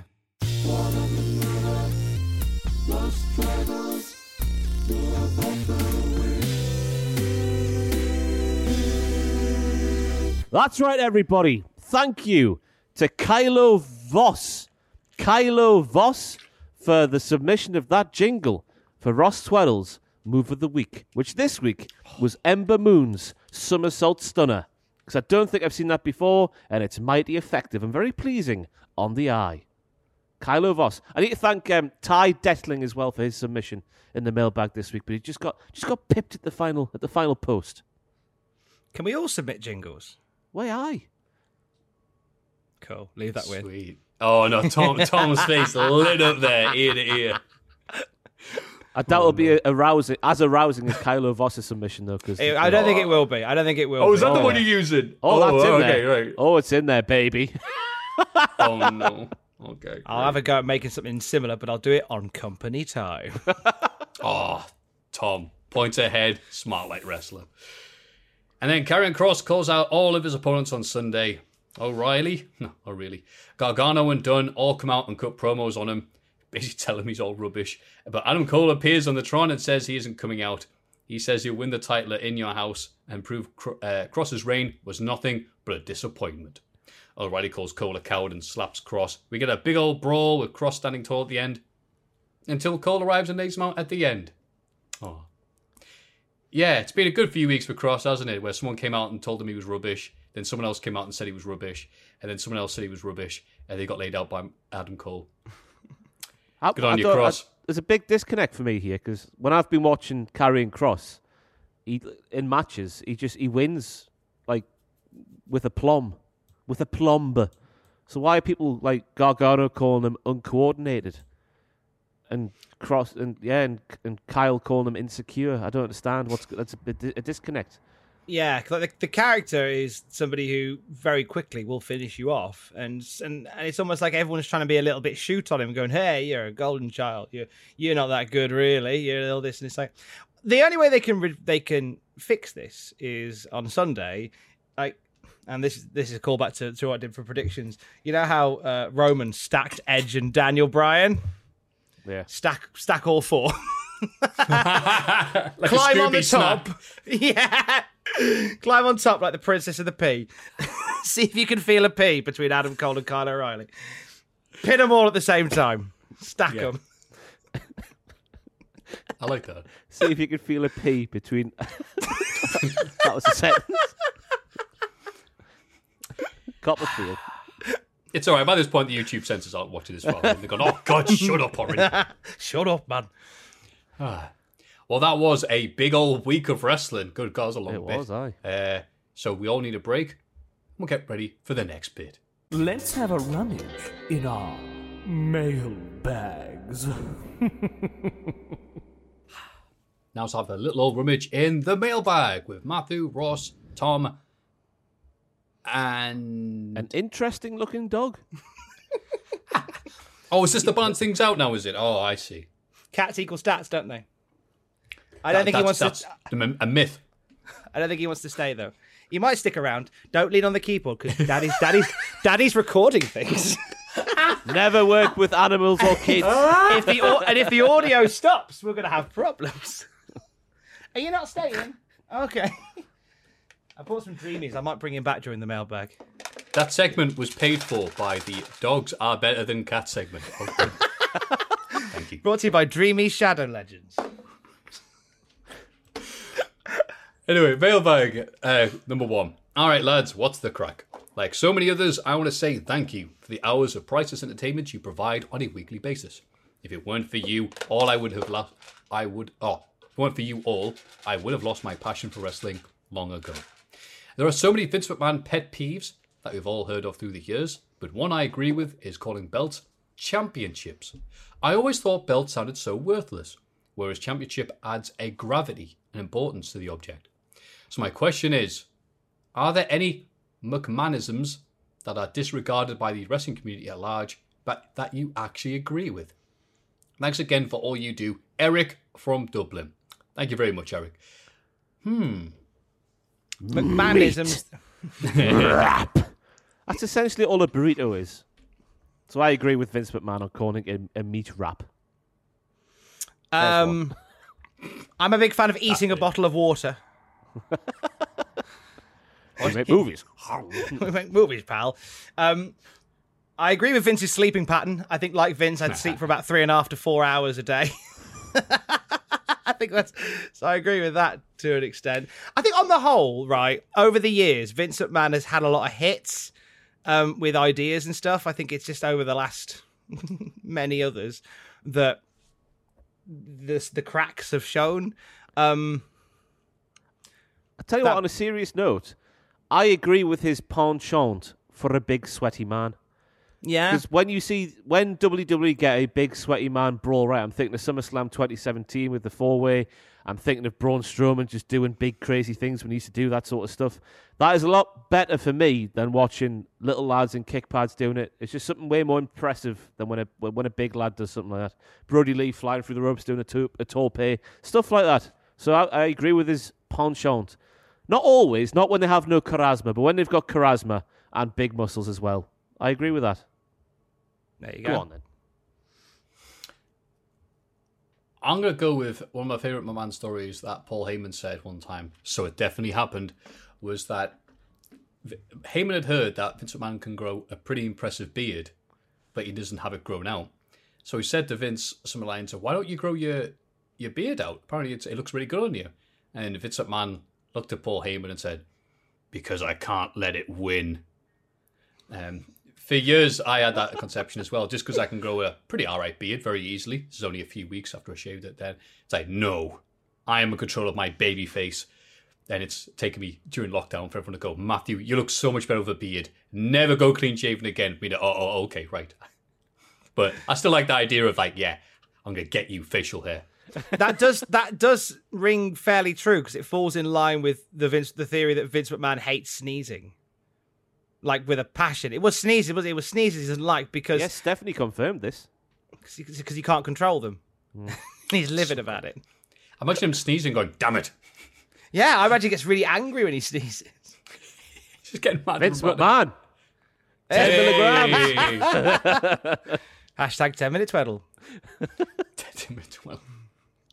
But apart from that, sadly, because of wrestling, the McMahonisms, I'm not sure if the McMahonisms or just how commentators talk, but I sadly do say, nonetheless, the wherewithal, or the stuff you hear all commentators saying, because McMahon said them on commentary, and I guess he's yelling at people to say them. What a maneuver. Yeah. 1, 2, 3, no, we got him. Yeah. No, and, we got him. 1, 2, 1. Oh, I digress. Never used to say these things, but because I listen to wrestling, specifically WWE, they're part of my everyday vocabulary nowadays. Good shout. I'm sticking with eating water. What's that from? Beyond the Mat. Beyond the Mat, where he goes, we make movies, and then he drinks this bottle of water, but he does it in a way like he's biting into water. Oh. He drinks bottles of water weird. It's just very aggressive. Yeah. Yeah. Strange fellow. I digress. Next question. Hello, lads. I've been a huge fan since the WC. Must mean WCW. And this is my first time emailing in. I hope you guys saw last weekend that Triple H attended the first game of my 76ers, saying that right, second round playoff matchup against the Atlanta Hawks. As someone who hasn't got a chance to attend a wrestling show, I lost my mind when DX's theme hit and Triple H came out with Joel Embiid. I'm getting that right. Seeing my favourite basketball player parading around the court, crotch-chopping with Triple H, made me think of a question. Has wrestling ever intersected with a specific niche interest of yours? Ooh. P.S. Jack, oh, here we go. This is your invitation to jump on the Sixers bandwagon since things aren't looking so great for your Cavaliers these days. Love the pod and keep up the great work. Josh from Philly. Oh, I hope Jack sees that and he's very invested. In terms of football, that isn't like, it's not Wayne Rooney slapping Wade Barrett or Vinnie Jones appearing on that random pay-per-view. Yeah. Arsenal, at the moment, have done this weird thing where the players are running it back out from the changing rooms for the second half, and they're playing wrestlers' themes on the tannoys. Like, Arsenal's running out, and Triple H's The Game is playing inside the Emirates Stadium. It's a weird... And they've done it loads of times. I think Batista was played one week, John Cena as well. They've done it a few times now, and it's a very weird thing. Is that like a BT Sport thing to coincide? Like, hey, also... No, this is just like inside the Emirates. It's not affiliated to any sort of... Oh, okay. I don't think that when football teams play music inside the stadium, like before a game or just before or during half-time or when the players are coming back out, it's affiliated to the TV sponsors or anything. But yeah, it's only at the Emirates. It doesn't happen anywhere else in football as far as I'm aware. So yeah, whoever does the CD playing at the Emirates Stadium obviously has a few... Jim Johnston. Yeah. Oh, I always get a buzz seeing wrestlers popping up in TV and in films.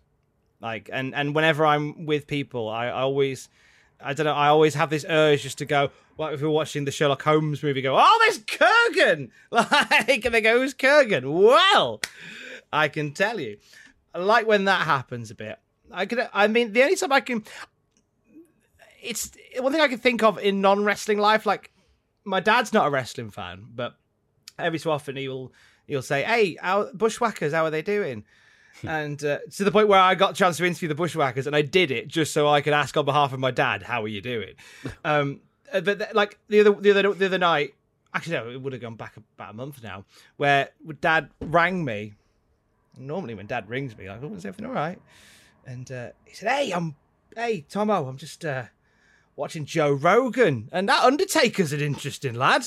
I was like, yeah, he is, yeah. And my dad's there going like, do you know he's never not been the Undertaker? Like, he's always been like, until now. Like, now is the first time he's talked about it. And he was quoting stuff like the Undertaker talked about. And that's it. And I started watching him on YouTube. And hey, that was a good match he had against Austin that time. And it was just this weird little bonding moment with me and my dad where we're talking about the Undertaker. And I think that's the only other time I can think where it's sort of fallen into real life. You hear the odd mention of it on TV shows, and you always and it pops you when they do.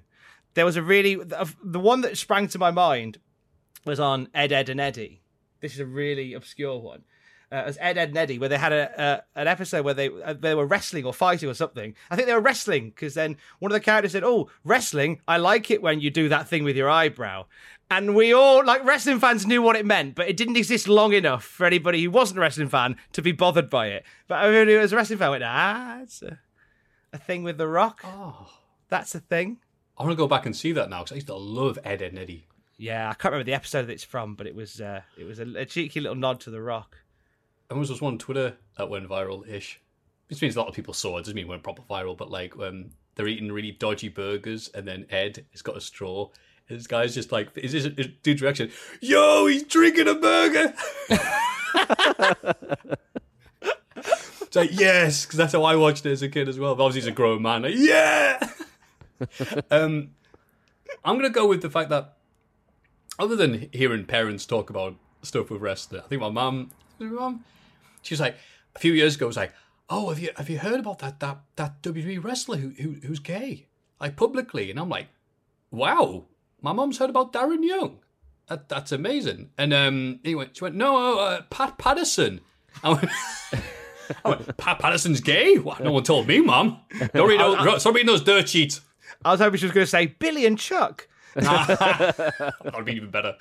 But I guess that went in a few like news sources. That's right. Pat Patterson comes out as gay. I'm like, oh, great. But I'm going to say better than that is when Hulk Hogan used to show up on things because he made cameo appearances on stuff like Spy Hard with Leslie Nielsen.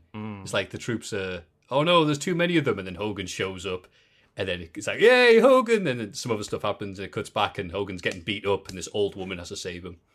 And that was good. But then his best appearance, I think, cameo-wise, other than Gremlins, because that's like prime Hogan. Gremlins was great. Gremlins one's good. But I think one that doesn't get enough love is Muppets in Space.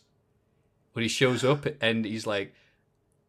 He cuts a heel promo, doesn't he? He cuts a promo because he was NWO Hogan then. So he starts cutting a promo going, that's right. And I forget which... I'll still make your liver quiver is a line that I'll still make your liver quiver, yeah. And then they're like, no, Hogan, stop doing that. Stop cutting promos. You don't do that anymore. Oh, yeah, right. Sorry about that. That's just so unexpected. It's like, yes, that's right. It's me, Hogan. As NWO Hogan. Ha, ha, ha. Like, no, stop. Oh, sorry. Yeah, right. It's such a funny cameo. So, yeah, I'll go with that. Nice. It's always nice when you get your parents talking to you about, have you seen that? Yes, I have, thank you. The only way my mum does it is she watches Jonathan Ross. She goes like, Ross, did you see that wrestler on Jonathan Ross? And it's always like Batista or someone like that. I'm like, nah, I didn't see it on Jonathan Ross. Because I can't stand Jonathan Ross. Oh, why aren't you a fan of Jonathan Ross? I just, there's something about him. Don't like him, Tom. He's not the greatest of interviewers. Like, there's nothing really offensive about the guy, is there? Apart from maybe Andrew Sachs or whatever it was. Apart from that malarkey, but I think Graham Norton is a superior. Oh yeah, chat show host. I think Graham Norton gets more out of his guests than Jonathan Ross does. I think Jonathan Ross was way better on the radio. It's way better, much more relaxed. But when you have to get him in that tight timing and, all right, get the stuff in there, it can be a bit like, all right, calm down, pal. It must be a really hard job, that, like a TV chat show host with the as you say, the timings and whatnot. Yeah, very hampering. Very hampering. Is that... Oh, shut up, Ross. We've been going for 2 hours, 24 minutes currently on the recording. Great timing. Ross shooting on everybody else in show business with the word Ross in their name. Jonathan Ross, Jim Ross. No Ross is safe. Hello, dudes. Hope you're all well. Here's something a bit different for you to try. A wrestling version of Play Your Cards Right. Oh, here we go. So, Matthew, please pass hosting duties over to whoever was in charge of the mailbag this week. Who was that? Matthew, you can just read it yourself. Cause that's right. Me. I read the first one, but that was it. So I know what the first answer is, but that's it. Ross, I trust you to not go to levels of cheating on a mailbag question with this. It means a lot, okay? Yeah. For those not aware, Play Your Cards Right is basically a game of higher or lower. For this, all the answers are from Wikipedia, so please don't blame me if you disagree. Here's an example. We start off with the number of Ric Flair's recognised World Championships, 16. And then higher or lower number of Undertaker wins in his streak, which is 21. So the correct answer is higher. And we carry on with 21 being the starting point for the next question. Ooh. Okay. So let's try this, see if we can play our cards right. Do.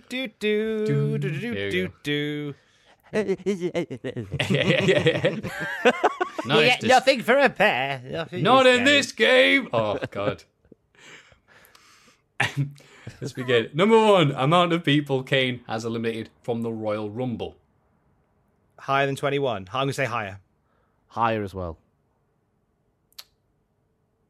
Oh, no, sorry, the way this is written, beg your pardon. It's that or number of people who have been WWE champion.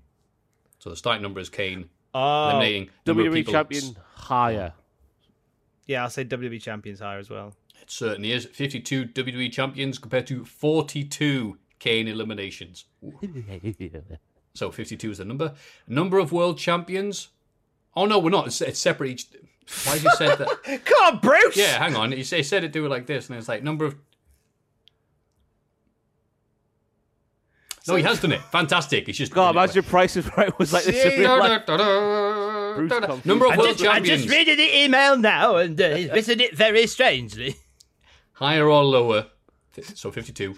52. Then NWO members. And it says original NWO, not Hollywood or Wolfpack. Except, well, lower then. Yeah, lower. Obviously lower. Yeah, way lower. 52 champions compared to 28 NWO members. And I think he got sick of counting all the NWO spin-offs on Wikipedia. Went, oh, to hell with this. So, not 28 is the number. Higher or lower, members of the Bullet Club compared to the NWO. Oh, the NWO original, remember? Lower than 28. I'm going to say higher, just to be awkward. It is higher. 28 NWO compared to 29 Bullet Club. Cuddly tie. Cuddly tie. Take a look at what you could do. What Now the it's Bullseye, innit? That's bullseye. Have a look at it. Now we've gone over to John Virgo for the trick shot. So we're on 29. It's like a Pacitti Tuesday night stream. Yeah, This is ticking all the boxes. What the pints make? Trick shots. Barrymore Pool Party. Oh, no. Bullet Club members, higher or lower than the number of In Your House pay-per-views? Has there been more than 29? You Because they don't stopped get counting. anything didn't they? for a I'm pair. gonna say lower. Yeah, I'll go low as well. It is 29 Bullet Club compared to 28 In Your Houses. Ooh, not much. Ooh, nasty. In Your House pay-per-views, 28 is the number. Higher or lower, Vince McMahon's days as WWE Champion? He was Lower. Oh, yeah. because lower because I would say why, but lower. Yeah, Why not? way lower. 4 days as champ compared to Because 28. he forfeited the He title.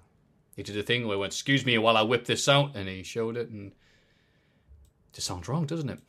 Vince McMahon's days as champ for higher or lower length of the shortest match in Mania history. Well, It was four, so it's higher than 4 days. Is the shortest match of WrestleMania 4 days in long? seconds, I should add. Yes. Right, okay. Yeah, The shortest King Kong Bundy went 4 days. it felt like it. In seconds. Oh yeah, 4. Yeah, because it's the shortest match is 3 seconds, isn't it? Because it's Rock versus Eric Rowan. Dead right. Yeah, higher, 6 seconds compared to Vince McMahon's 4 days. Anyway, length of the shortest Mania match, 6 seconds, higher or lower. Number of names the WWE Championship has had in its lifetime. Oh. WWF. That's the title name's higher than 6.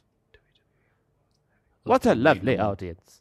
I've just got an so enemy. good to see it. I'll have a pee, please, Carol. I've got an enemy list here of like Bruce's best catchphrases. One of them was 3. "Give us a twirl." From the Generation game, Bruce would say this to the hostess Anthea Redfern so she could show off her dress. Not guilty. Oh, Christ. Phrase from. Wow. What was the number we're playing off? 6. Yes. Higher or lower than 6? Okay, I'm going to say Higher. It is. Can you name all of them, Tom? You're doing a good job of actually... WWF Yep. Heavyweight Championship, WWF Heavyweight Championship, Undisputed WWF Championship, Undisputed WWE Championship, WWE Championship, WWE World Heavyweight Championship, WWE World Championship. They dropped the heavyweight. There was that weird Right? period of time They between dropped like, the world. So it was Yeah. WWE Heavyweight, WWE World Heavyweight. And now it's back to being the WWE Championship again. Right. So yeah. Well done. Thank I you. could have done that. I would have gone the big belt thing. Thank you. Number of WWE Championship names, higher or lower? German suplexes Lesnar gave to Cena at SummerSlam 2014. Oh, that was like 14, wasn't it? Higher. Oh, Yeah, yeah. higher. Do you remember the number, 14. Tom? I'll have a guess at 17. Close but no cigar. 16 suplexes. So Oh, you right. son of a proverbial. Son of a twirl. So, he would give us a suplex, and he did. To show off Cena's dress. Number of Brock's German suplexes, higher or lower? Number of seconds taken for Triple H to pin Booker T up the pedigree at Mania 19. Oh. 2 mentions on the podcast this week. Sweet. Higher. Higher. 4 days, wasn't it? It was higher. 16 suplexes compared to 23 seconds. What a bastard. Look, if you don't like it, stop watching. Stop ruining it. This interview is over. Just flips the table. Watch Takeover on Sunday. Or not. And the last one, seconds taken to pin Booker T, higher or lower than the length of the Daniel Bryan versus Sheamus match at WrestleMania 30. Lower. Yeah, lower, but not by much. It was 23 seconds compared to 18 seconds for Sheamus to beat Bryan. Beginning of the Yes movement. Certainly was. Nice to see it. Nah. Nice. Not guilty. No, oh God. Hope you enjoyed, and 10 questions wasn't too many. Thanks for all the entertainment. Graham, or GN Dub, as Matthew calls me on Twitch. Oh, thank you, GN Dub. Thank you, Graham. Oh, War Graham. Let's go and have a chat with War Graham. Yeah. And that was all the questions and thoughts in the mailbag this week. If you do have any thoughts of your own, please keep them to yourself. Send them to mailbag@cultaholic.com. What a lovely audience. Yes, so much better than last week.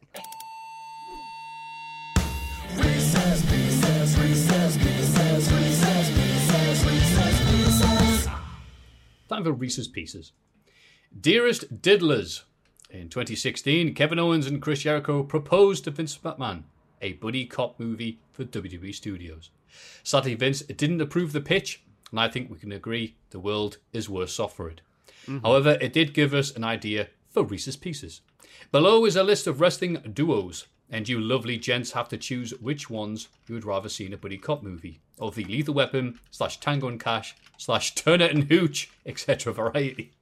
Yeah, they're very similar. Okay, so let's have a look at this. And so, fastest thought first. The Fashion Police or the Good Brothers? Fashion Police. Yeah, Fashion Police. Absolutely Fashion Police. I'm not picking the Good Brothers for anything. Adam Page and John Silver or Tony Schiavone and Dr. Britt Baker, DMD?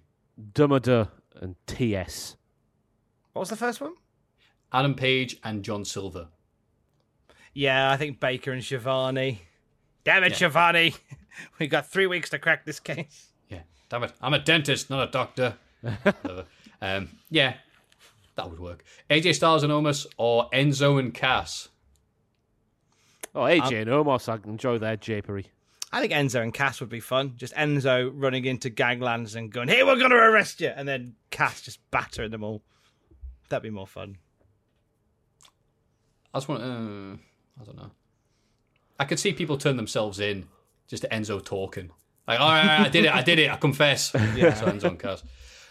Corey Graves and Brian Saxton or JBL and Maggle Cole? Oh, JBL and Maggle Cole. Yeah, JBL and Maggle. Yeah. Shut up, Maggle.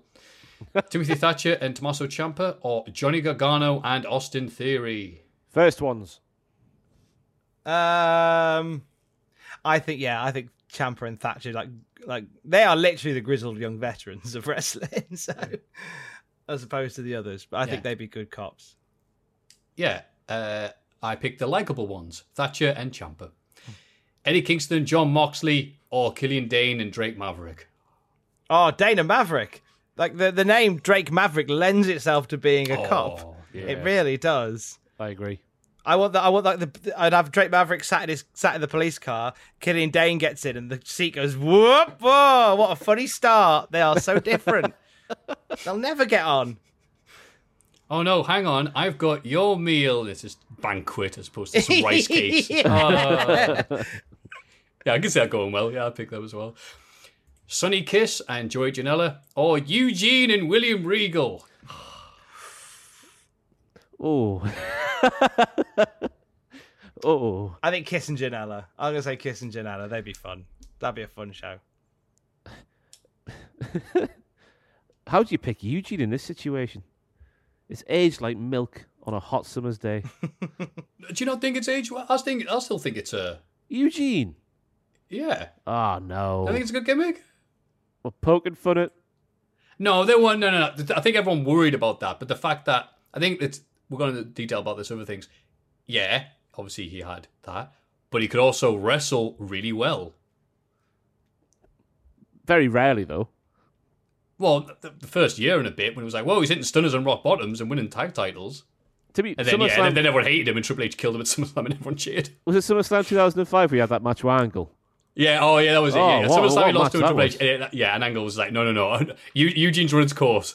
What a match that was. I'll go for the first ones. Just to be defiant, I'm picking Eugene. And because it's Regal, you can carry anybody to anything. Dexter Lumis and Indy Hartwell, or Orange Cassidy and Chris Statlander? Cassidy and Statlander would get old very quickly, I think. So I'll go for the other ones.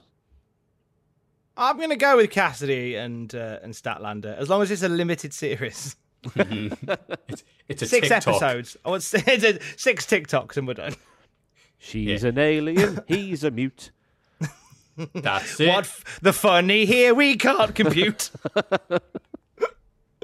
We're sending them right down the chute to solve some crimes today. There you go. And you get ready for my jingle, Ross. Get ready. I'll pick Loomis and Indy Hartwell, or their Jingle P. One of them likes Dexter, the other one's a serial killer. She's gone, no one knows where. He's a creep, damsel in distress, but the creep likes her to lure her into a false sense of security. I've died a death. The creep will tie up the damsel and he'll laugh. Ha ha, she's in me basement. And then they'll solve some crimes. And then Dexter says, I love Indy Hartwell, but I couldn't eat all of her.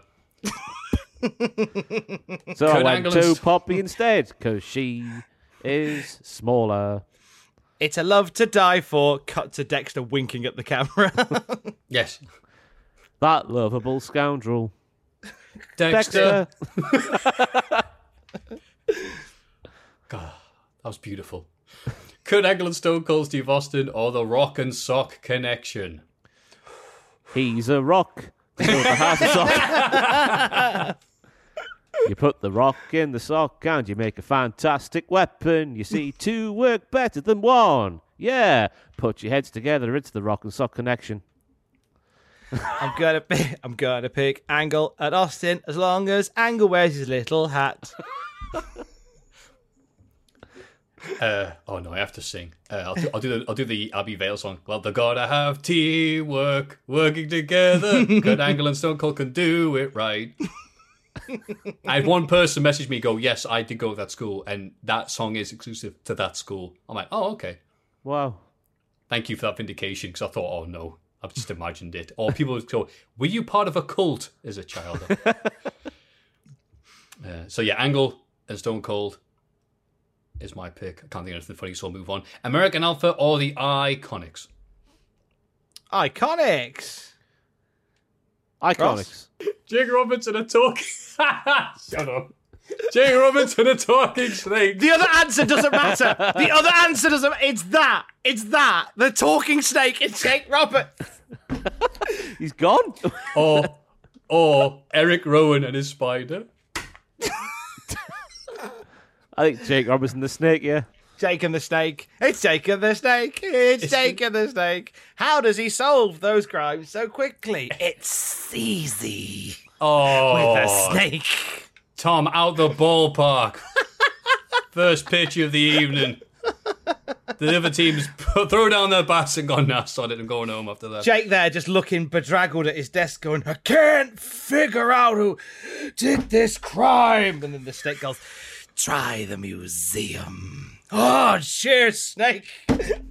Stands up, he's not wearing any trousers and he knocks his desk over. I can't get in the museum. Snake, I'm going to put you in the bloody, what they call it, the tubes that are always above the rooms. The vents. Pipes. Oh, yeah. The pipes will go down the pipes. Your snake sounded like Voldemort then. I can't get in the museum, Harry Potter, abracadabra. Nice to see you, nice. Not guilty. Just to clarify, Bruce Forsyth did nothing wrong in all of his life. That's why the catchphrase is not guilty. Yeah. Imagine if there's always something, isn't there, with these people? There's always something. Oh, God. We'll get tweets. Ross, we were doing fine under the Ofcom watch until you went, there's always something, though. Well, no, because, after this podcast, someone will find a news article and they'll go, oh, well, why didn't you know about this? Why didn't you know about the life and times of Bruce Forsyth? Actually, no, in the Cultaholic podcast curse, something's probably going to come out in about 3 hours from now. Bruce Forsyth, the talking snake. You know, they're going to find out eventually. Shut up.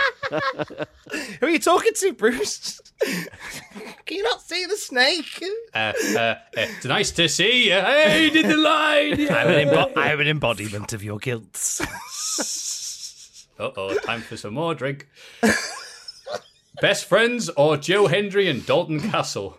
Jake Robertson, the snake again. Yeah, it's got off the rails. I'll go for best friends, yeah. Dalton Castle. He'd be fun. Fabulous detective work from Dalton Castle.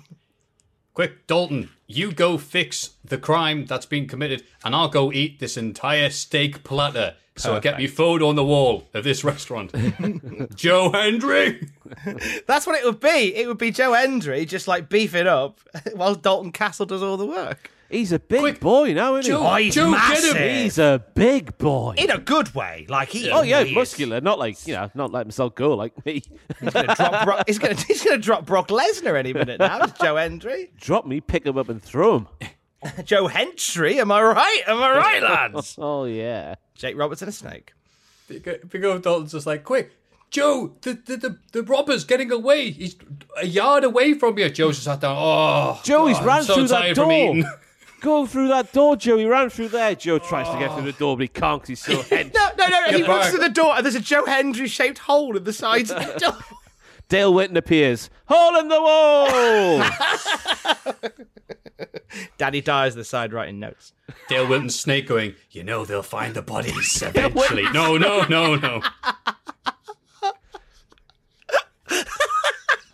Rest in peace, Dale Whitten. I told you 10 feet wasn't deep. No. It's okay. Yeah, rest in peace, Dale. I find that people often don't know that Dale passed away. Yeah, he was very much so recluse for many years of the last few years of his life, and yeah, devastating when he passed away. Yeah, he was a recluse because that's what happens when you're evading the police. Kevin Owens and Chris Jericho, or Sami Zayn and Baron Corbin. Not guilty. What was the first one? Kevin Owens and Chris Jericho. The original oh yeah, those two. Because that should have happened in real life. Yeah, I'm gonna go give Owens and Jericho more time. Yeah. Oh, you got me a birthday card. Why is my name on this? Because it's your birthday. Oh, that's right. Thanks, Kevin. We're such good friends. Yeah. Let's solve some crimes. Yeah. The Miz and John Morrison. Canadian crimes. That's who right. Who stole the maple syrup? Canadian crimes. Canadian crimes. Canadian crimes. Canadian crimes. Canadian crimes. Canadian crimes. Canadian crimes. Canadian crimes. When you see us coming, better run for cover. I'm a donkey and he's a mother. Canadian police. They're on. They're gonna steak on you, cook you like Canadian bacon. You Canadian crimes. Canadian Tim crimes. Hortons. You know they'll find the coffee eventually. Canadian snakes. Canadian snakes. Canadian snakes that only they can see.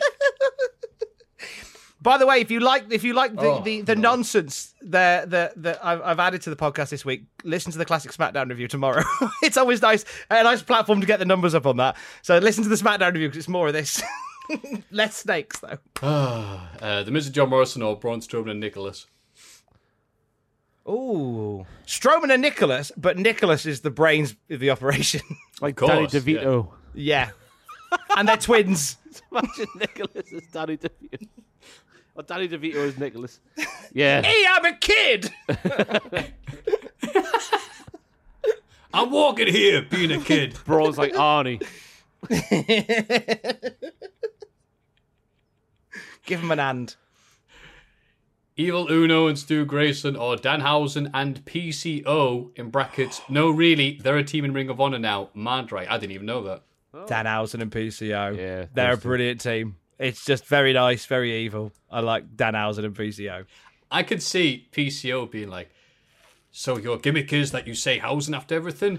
Wow, that's so unrealistic. BRB, I'm in my mid-50s and I get electrocution to do front flips to the outside. I like how they doubled down on the PCO thing. I think it was at Final Battle, maybe 2019, where PCO beat Roosh, but halfway through the match, PCO gets jump-started by a car. Wrestling is best when it's inherently mornings. I've always said that, and that was a firm example of that. PCO versus the Puppet, coming to a straight-to-DVD WWE Studios release. That's not, is it? Keep up the good work from James and Natalie. Oh, it came from a crime-fighting duo in Cambridge, England. Thank you very much, James and Natalie. I'm sure that's everything you hoped it was going to be and more. Bless you. And if you have any more flights of fancy, then please send them our way at mailbag@cultaholic.com. They're going to find the bodies. Silence. Canadian crimes. Canadian crimes. Canadian crimes. Canadian crimes. It's Cultaholics.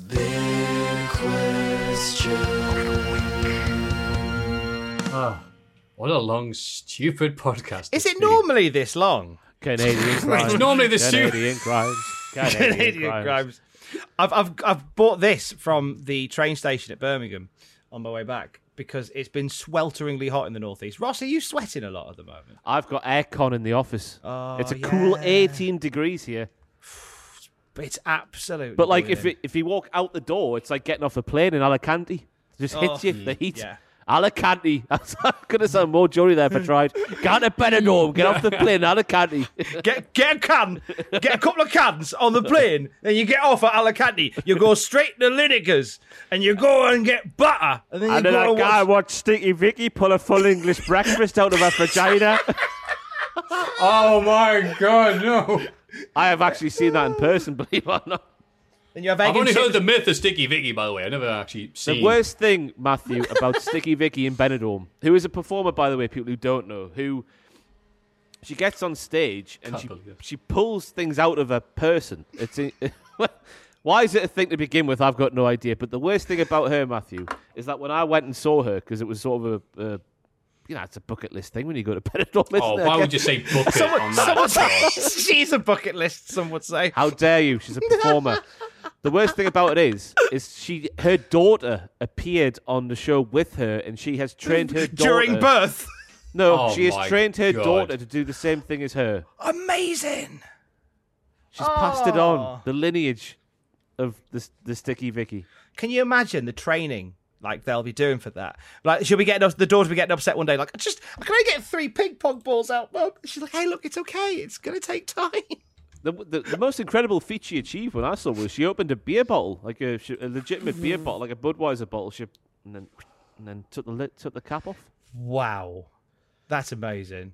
Do you else. remember holidays? Are we going to get cancelled for this discussion? It's a thing that happened. I was It's there. a real thing. It's a real thing. person. Yeah, that's how she makes a living. I love that. Like Jacques British Villeneuve followed his dad's footsteps to win the tournament one year, and then Sticky Vicky's daughter followed in her. There's no chance in hell any of this is going to be kept in. Oh yeah, that'll be fine. We can't keep that in. Why? I haven't said anything wrong or salacious or She's a performer. Everything about that was wrong. not PG. She's a performer. I mean, it's like the Bruno Sammartino of that world. Not David guilty. following in her footsteps. The big question this week. She's the David Sammartino of David Sammartino. of Alicante performers. Yeah. Benidorm's a The strange Eric Watts. place. You hope for a Randy Orton and you get an Eric Watts. That's what it said. The poster outside says the David Flair of taking things out from under there. It's all got to rhyme, you see. NXT TakeOver is this Saturday or Sunday. Who cares? Sunday. We'll not be watching. I mean, sorry. We're obviously very, very hyped up and enthused for this massive takeover. Let's have a quick look at the card for In Your House 2. The Roadie will be taking on the 1-2-3 Kid. Men on a Mission, Razor Ramon, Savio Vega, and Shawn Michaels for Jeff Jarrett, the IC title. Should be very exciting. I kid. Hey, Sorry, got a don't watch along coming on of that pay-per-view in a few weeks' time. Oh, fantastic. The Jeff Jarrett pay-per-view where he gets hyped up more than anybody else on the card, and then he immediately leaves the company. Yeah. It's brilliant. Wow. Awesome stuff. So, no, Matthew, that wasn't funny. Okay, fine. The takeover this Saturday, weekend period. Karrion Kross defends his title against Kyle O'Reilly, Adam Cole, Johnny Gargano, and Pete Dunne in a fatal 5-way match. Mercedes Martinez versus Xia Li. Raquel Gonzalez versus Ember Moon for the NXT Women's Championship. Bronson Reed and MSK will defend both their tag titles and the North American tag title. Winner takes it all against Legado del Fantasma. But that is just the build-up to the finale. That is, of course, our main event, and hopefully it's NXT's as well. Cameron Grimes versus LA Knight, the ladder match for the $1 Million Championship. Ha ha ha ha ha. Tom, what do you think is going to be the best match on that card? You've just said it. I know, right? I think that I honestly think that Grimes and LA Knight have an amazing opportunity to steal the night here. Their feud has been one of the more fun parts of NXT over the past month. Grimes and Ted DiBiase going back and forth in segments has just been excellent. LA Knight coming into this, it's the perfect place to slot LA Knight. And I just think that they are positioned here in a card where I think the focus will be on that 5-way main event. But I think that they've got the chance to steal the night. Absolutely steal the night. And whilst I think, I don't think we've had a bad takeover in all the time that we've had takeovers. We've had some good, we've had some great, we've had some excellent. Never had a bad one. And I don't think there'll be a bad match. I think everybody's going to bring their working boots and go for it. But I think the energy at the CWC for Grimes versus Knight is going to be particularly high. And I think they're going to rise to the occasion as well. So this is Grimes and Knight's big night.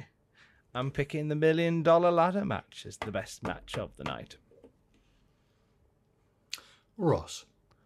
Oh, what a night. Late December back in 63. Sticky Vicky Pull. I'm going to go for Cameron Grimes against LA Knight as well. I've said on this podcast a few times, Matthew will have heard, that there's a bit of a disconnect for me when it comes to NXT these days. I think they've got the balance of entertainment and try to take wrestling too seriously with too many wrestlers with kick pads and impressive flips and good moves. There's too much of that, and it only goes so far with me, that kind of wrestling. So to see a proper pair of gimmicks in LA Knight and Cameron Grimes going at it with Ted DiBiase in it as well is really sort of recaptured my imagination for NXT. I want to see more of this going forward, because that's what it used to be back in the day, back in the heyday of 2015, 2016, 2017, 2018. Those are the heydays, weren't they? That's hey years. 4 years. Yeah. I'm just rambling now. But Cameron Grimes versus LA Knight for the best match on the card. But I am intrigued by the main event. Well, I presume will be the main event as well. Just with everyone apart from Karrion Kross not taking Karrion Kross seriously. Is that leading to Karrion Kross, as Tom put earlier, just to pack him and stack him? I hope so. So there's intrigue there for me as well. But I'd like to see that. I think that they could have some fun with that match and just have Kross be utterly dominant amongst it. And I don't think it hurts anybody. No, they're all guys who will be fine should they not lose this match. Should they not win this match, they will all be fine. Especially if they're also the sort of characters that even if it's a humiliating loss, it's something that they can build on. I don't think they'll do it, but the idea of stacking them and pinning them, even something like that, this is as humiliating as that is, they're such great performers that they can use stuff like that to their advantage. They can come out of that with a newfound momentum. They can there's storylines that can peel off from this, from here. But I think it'll be good. It won't be a $1 million ladder match, admittedly, but I think it'll still be a good fun affair. Wise words there. I'm going to try and think of a match that isn't the ladder match, but that is my pick there. Well, just for variety. You've got the winner take all match, and I like when they do this. They don't do it very often in wrestling, where they just chuck a whole bunch of belts on the line in one match. I quite like that. What they have Poppy sing the ABBA cover during as the match is taking place. God, imagine her singing that. The winner takes it all. Takes it. Triple H there behind it. Takes it all. William Regal. The winner takes it all. Not guilty. Not guilty. Yes, that will be fun. Yeah, and if there's no winner by the end of the match, then all the titles are stripped and given to Poppy. Yeah, that'll work. So I'm going to go with Raquel Gonzalez versus Ember Moon.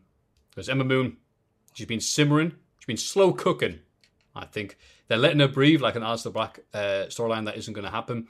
And now's the time for her to get up and have a competitive match. It's the same Shotzi Blackheart's currently injured. But Ember Moon has been, she was up, then she was down, then she was up. She was like, she's kind of still here. But now she's back again. And I'm happy to see her. I think it'll be something, because Shotzi's injured, I can see Ember rising to the occasion on this one because, I mean, there is that competitive spirit within NXT that I really like. And I know that, sometimes some of the matches can feel very samey, but there is still that sort of passion to try and have the best match of the night from everybody. And I like it. And with Ember Moon, it's a chance that without a tag partner to kind of cement herself back in the singles division. She came back with a lot of energy, with a lot of fire. And then it kind of dissipated. She became a champion of a division with no competitors again. But yeah, I think, I could see her rising to this. I think Raquel Gonzalez, and I was saying, I always say this, I was saying this a lot when we were doing Graded. I think Raquel Gonzalez is somebody to watch going forward. I think she's somebody that you will build that division round, and somebody that I think will no doubt do well on Raw or SmackDown down the line. Tom, sorry. Trying to work out where it's going. Sorry, Trips. Sorry, Trips. I forgot. I should only enjoy it the way that you tell me to enjoy it. My apologies. Trips. Don't call me Trips, you little bollocks. That's one thing I do like about Meltzer is that he refuses to call him in the newsletter as well. Refuses to call him Triple H. It's always Paul Levesque. It's always Levesque did this, Levesque did that. Because Dave knows his real name. He used to in the Observer, in the old issues of the Observer. For the classic reviews, I always end up going back through the Observer. He's just showing off. He'll always put their ring name in brackets their real name. So if he's talking about a match between Triple H brackets Paul Levesque beat Steve Austin brackets Steve Williams. Oh, Nash was talking about that one time in an interview. We talked about the Syracuse incident with Shawn Michaels and 15 Marines, 200 Marines that were there, the 300 Spartans that were out that night. And we're going over the report. I don't know which dirt sheet it was, but he was quoting that it very amused him whenever he saw it eventually. It was just like, Bulldog and Sean Waltman were there. And next to Sean Waltman said, in brackets, legit tough guy. And I was like, ha ha ha, like, who told you that? Oh, is that what you guys thought all these years? No. Was that sarcasm from Dave or not? Or was it I just... don't know. I think it was him being like Dave. Who can tell? It's very hard to judge his sarcasm. But Natch was like, yeah. Oh, Sean won't want to deal with those Marines. He's like the Yellow Pages upside down. He's very difficult to read. Oh, mate, that's a good. Write that one down, Tom. Oh, you did. Okay, I did. So. Yeah, so NXT should be... Look, there's enough there for me to whet my appetite and watch a bit of NXT this weekend. I don't always watch everything on NXT. Like, same thing, I don't watch everything on Raw. Because I am, as I said last week, cutting out the bits that I'm like, I'm just not into this. It's going to keep my sanity high. And I think that's a sensible thing. Because I feel great. But what would you think, Ross? Are you still watching every single segment of every single wrestling show? I do, because I appear on a podcast where one of the biggest segments is to review the wrestling. That is the sole reason. Not guilty. That's the honest truth, though. If I didn't have to watch it for the podcast, I would watch SmackDown happily. I would watch AEW happily. I would watch the Cameron Grimes and LA Knight bits of NXT happily. I would, But outside of that, I'd happily skip Raw. I don't watch NXT UK unless you get like a Dragunov versus Volta match come around or something like that.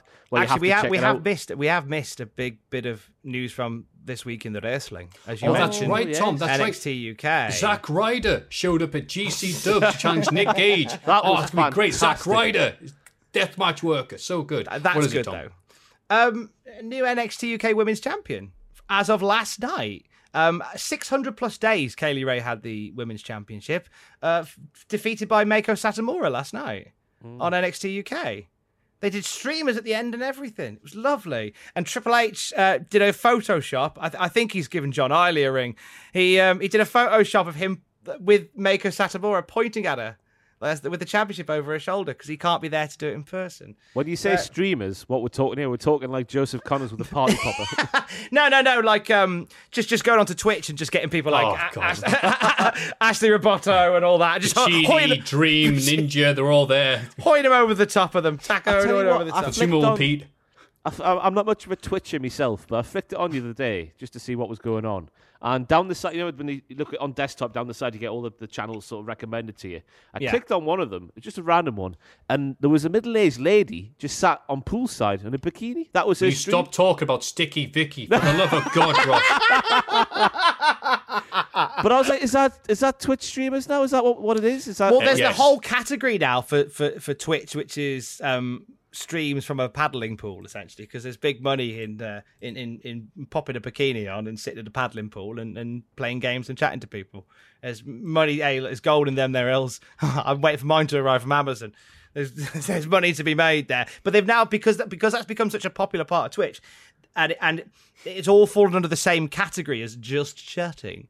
They've had to recategorize it. So people who do just chatting, like Love You by Fridays at 4 p.m. British summertime, twitch.tv/cultaholic, it allows us to cut through a little bit more from people who want to just look at some ladies' Bristols whilst they're having a lovely little swim. So what's that new category called then? I think it is just called hot tubs/pools. Coming to Cultaholic next week, Ross Tweddle does the Chief Wiggum in a paddling pool thing. Mate, I think if that was your big Twitch return, I think we could quit the YouTube game. Yeah. I think we could do away with YouTube and just exclusively be on Twitch going forward. Me and Tom will quit because of how successful you are. Yeah, do it, Ross. I just imagine it would be like lots of like Bruce Forsyth type sat at home doing that bit, on Dodgeball when the guy's cleaning the car and the guy stood behind him like rubbing his belly button. People be watching me on Twitch just going, oh yeah. Not guilty. But I think with what you said there, if it wasn't my job, I don't think I'd watch as much of the wrestling as I do. I think that it was weird because before I started here, like wrestling was my hobby. And now it became my job, so I've had to go, I need to find a new hobby, because now this is all my time. I need to have something that isn't wrestling that I can put my energies into. And it's a great job, super happy to have it, but it's one of them where you do need time where you're not looking at wrestling all the time. You desperately need that. Because I've never watched. Well, I've seen the Wrestle Kingdoms and whatnot, but I don't keep up with New Japan at all, just because of that. Like, you do need. It's a hard thing to try and convey to people, but you do need time away from wrestling, and you have to sort of pick and choose where that time away comes. So when I'll get pelted sometimes, going, "Oh, how can you not be a fan of New Japan? The in-ring product is so sensational." It's like, I just want time off, It's got to pick and choose your battles, haven't you? And you know what? It's actually we whinge about how bad Raw is and stuff. It's actually a great time to be a wrestling fan because there is just so much. We've talked for like nearly over 3 hours now, and there's still stuff this week that we haven't talked about because there is so much stuff happening in the wrestling. We haven't mentioned the fact that tomorrow the Impact World Championship will be defended in an AEW ring. Kenny Omega's facing Moose in a match that will be taking place at Daly's Place. Like, that's the thing that I announced last night on Impact. I presume they're going to tape it tonight for a pay-per-view tomorrow, which is a strange thing, but there's that. But there's so many, Impact has just been brilliant, and Impact is always one of those promotions that is, for not just us, by so many outlets, woefully underserved because they've been grafting so much during lockdown. There's just lots of things like that because there's so much of it. It's great to be a fan. It's difficult to keep across it when you're one outlet and you have to, so much of your energy goes into other things. And then when you want to come away from it, you need stuff that isn't wrestling. What is the stuff that you do that isn't wrestling out of interest, lads? Well, actually, before you just go off that, I've seen how great it is for wrestling, like the world of wrestling, is Impact, New Japan, etc. Yeah, you're right. There's all these other stuff that we don't talk about because no one cares or click on it, and that's what this is all about. Cha-ching. The other companies, the indie companies, I haven't appreciated how much I really was into the indie companies this side of the world, the UK, Ireland, Germany, the deathmatch places like Freedoms, Big Japan who are running, and so on and so forth, until they're not there, and you realize, it's just this. It's just the WWE or the AEW. And you're like, okay, I'm not always in the mood for that. I don't eat the same food every day. I don't go to the same place. I don't like going to the same thing. What's the thing? Familiarity breeds contempt. Yeah, I loved it when there was variety. I loved there was different things and there was this alternative. Now there isn't. Go watch NXT. It's like, no, that's not an alternative. That's not what I mean. I'm sick of Coke so much, I'll go drink Pepsi. No, that's not what I meant. So, yeah, you need variety. Right now, I've been, things I'm doing outside of wrestling, Tom, that's your question. I've been reading Skullface Manga Seller. I forgot what the actual proper name of the book is, but I didn't realize it'd been serialized, and Traveling Man and Newcastle's opened up again, so I thought I'll buy some stuff. Going to start reading The Shining, the book. Nice. Because I never read it. Love the film. So I just want to see what that's like. Be going to the gym more because we have time limits. So I get more done than I did beforehand because it's a rush. And I spend the next 2 days feeling completely shattered and having no energy whatsoever. So it's fantastic. And I'm enjoying some of the sun, the glorious, amazing sun that we're having right now in Newcastle. So variety is the spice of life. I do the wrestling and I do other stuff in my life because it can't just be this. What about yourself, Ross? I drink. Jesus. No, the drinking has gone back up though since the past couple of months, which is because lockdown was fantastic for not drinking. I found you just didn't want to drink because of everything that was going on. But it's always been sport for me. Famously, not famously, I'm bigging myself up a bit too much. Wrestling was my secondary subject when I applied for a job at What Culture because I originally applied for a job as a Newcastle United writer, and the wrestling thing just took over. So it's always been sport for me. Football, cricket, anything like that I'm interested in. And I've been getting into more sort of... So I've got Sky installed at home, lads. I went Billy Big bollocks over here. Somebody's doing all right. Not really. It's all gone now, the money. Every month. But yeah, I've been getting into more American comedies like Curb Your Enthusiasm. I've been going, make me way through and stuff like that. So... And I've always liked, I like sitting down with an autobiography, so I've been making my way through Gazza's. Nice. Oh. And to be honest with you, I need to do what he did, because he needed to lose weight for Newcastle United, so he went running with a bin bag on to make him sweat more. So maybe I should do that on my walks, just wear a bin bag and make noises like I'm just crinkling along with my bin bag on. That's a good shout, that is, actually. Yeah. No, it's not. I might try it because like I've started Couch to 5K, and I'm just realised I've just got big. This is a problem now. Like I need to get, and I've got a wedding to attend next month. It's not mine, but I've got a wedding to attend to, so I thought I've got to get down to a reasonable size. I want to look like hot to trot in a suit by the middle of July. So Couch to 5K it is, and I started that, and it's been quite nice to do that as something that isn't work related, to have something else that I can focus on and listen to music as I go. I'm big into radio. I bang on about it enough. In fact, in terms of books and stuff, I started this. I'll give it a plug just in case OC sees it. Christian O'Connell's book about him moving to Australia and working and joining Gold in Australia and taking it from like number 17 to number 1. It's a brilliant book. I mainly do a lot of radio nonsense, which isn't this. I was chatting to Gaz's mate yesterday, Ross, on the radio. Malmote. Sorry. That was almost on instinct. It's like you said that and it had to happen. Sorry, carry on. No, that's a funnier answer. I wish it was Realmo now. On Radio Newcastle, we had David Seaman on. It's nice to have a chat with David Seaman. He told a fun story about... Oh, he's got the best laugh, hasn't he? Every sentence ends with... He's a very lovely, laughy man. And he was telling me about a story where he kept saving Gaza. Gaza kept falling in the lake. A paparazzi caught them fishing. They chased this paparazzi. This is during Euro '96. He chased this paparazzi through like this fishery. And when they caught him, he refused to give him the tape from the camera. So Gaza grabbed his phone and smashed it, and then let his tires. No, sorry, I tell a lie. He didn't smash the phone. He let the guy's tires down on his car. The guy managed to get away, but he dropped his phone. Gaza has the phone, and they clicked redial on the phone, and the first number that it went to was Piers Morgan of the Daily Mirror. So David Seaman and Gaza that day just lit up Piers Morgan's answer phone with how angry they were. They'd sent a paparazzi to take photos of them fishing. Good laugh that was. Yes, I do mostly that. It's quite nice to have things that isn't wrestling, is the point that I was making. And if you're a wrestling fan, make sure you have that as well. That being said, to go to sleep now, wrestling podcast is what I listen to. Conrad, I've gone to sleep more times to Conrad than anybody else. Which isn't... Do you own a radio home? Of course you do. That sounds like a terrible thing, but the Geico advert he's got in his more recent ones, just like, you need Geico. That's the end of the advert. Geico. That's the advert done. I think it's funny when you listen to it and you're getting a bit loose and falling asleep, and he's like, "So check me up, Bruce. What was the idea on this?" And it's like, "This awful idea. It's so terrible and stuff like that." Right? Do you own a radio home? Every show's there's like it's so seamless, the production, that you're like, wait, why is he just? Like, we almost expect Bruce to say, "Are you all right, mate?" Like midway through, but it's just there's no transition. It's not like pilot. Yeah, it's not like the old Lord Alfred Hayes going, "Commercial consideration paid for by the following." It's just straight into it. They just drop it in. I like the parts on Grilling JR where they talk about Blue Chew and JR describes how sexually active he still is. Because that's that. I mean, like I'm happy for you, but they don't need to tell me about that. Just talk to me about what Austin was like at King of the Ring 98. Shout out to My World as well. I've started listening to those with Jeff Jarrett. Really, really good. That is very good. I would like the fact that he did 2 episodes on although he did, I know it's just the one. He did the episode on WWA, which was the promotion before TNA wrestling, and he's very articulate, very fun gentleman. I like that one as well.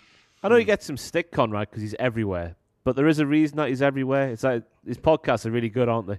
He's brilliant, and I get really annoyed when people. I don't get why people get annoyed with it. Obviously, apart from the fact that he is everywhere, like you say, but that's because he's good. Yeah. But in terms of like his style, like he very much sets up. You know, he sets the pins up, and the guests always knock him down, and that's what a good interviewer does. I think he's ace.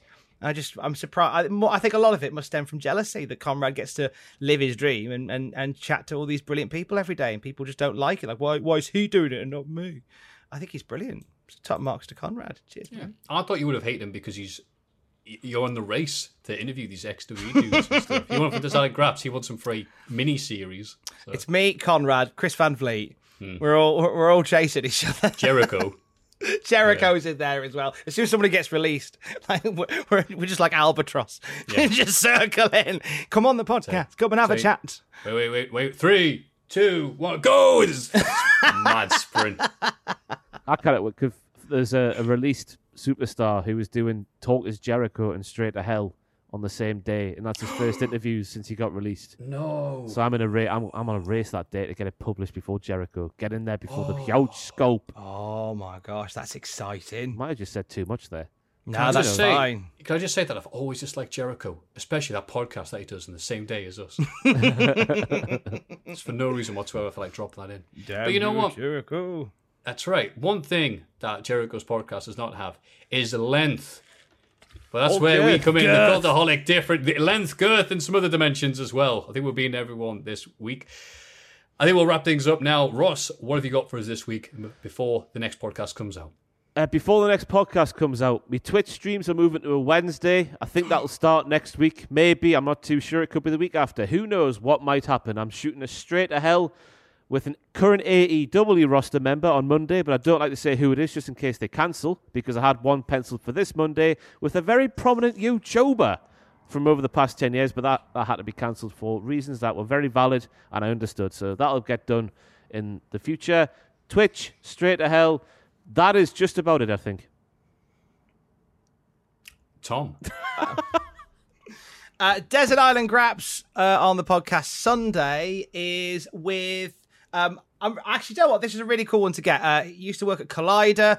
He is from the Schmodown. He's a former WWE writer. Christian Harloff is on Sunday. We have a lovely chat. It turns out that wrestling storylines make really good bedtime stories for kids. He gives a good example of that on Desert Island Graps on Sunday. There's another one on Wednesday featuring Luke Hawks, who was, he's in a tag team with his son, PJ Hawks. You see them popping up on the indie scene everywhere. He's also works as a stuntman, and he's been in fights with The Rock on Fate of the Furious, and he's been adamantium clawed through the head by Hugh Jackman in Logan. So he's got stories to tell, and he joins me on Wednesday for Desert Island Graps. And do you know what? We shouldn't plug outside our world, but I will do anyway. I'm on Pro Wrestling for Life, Xbox podcast.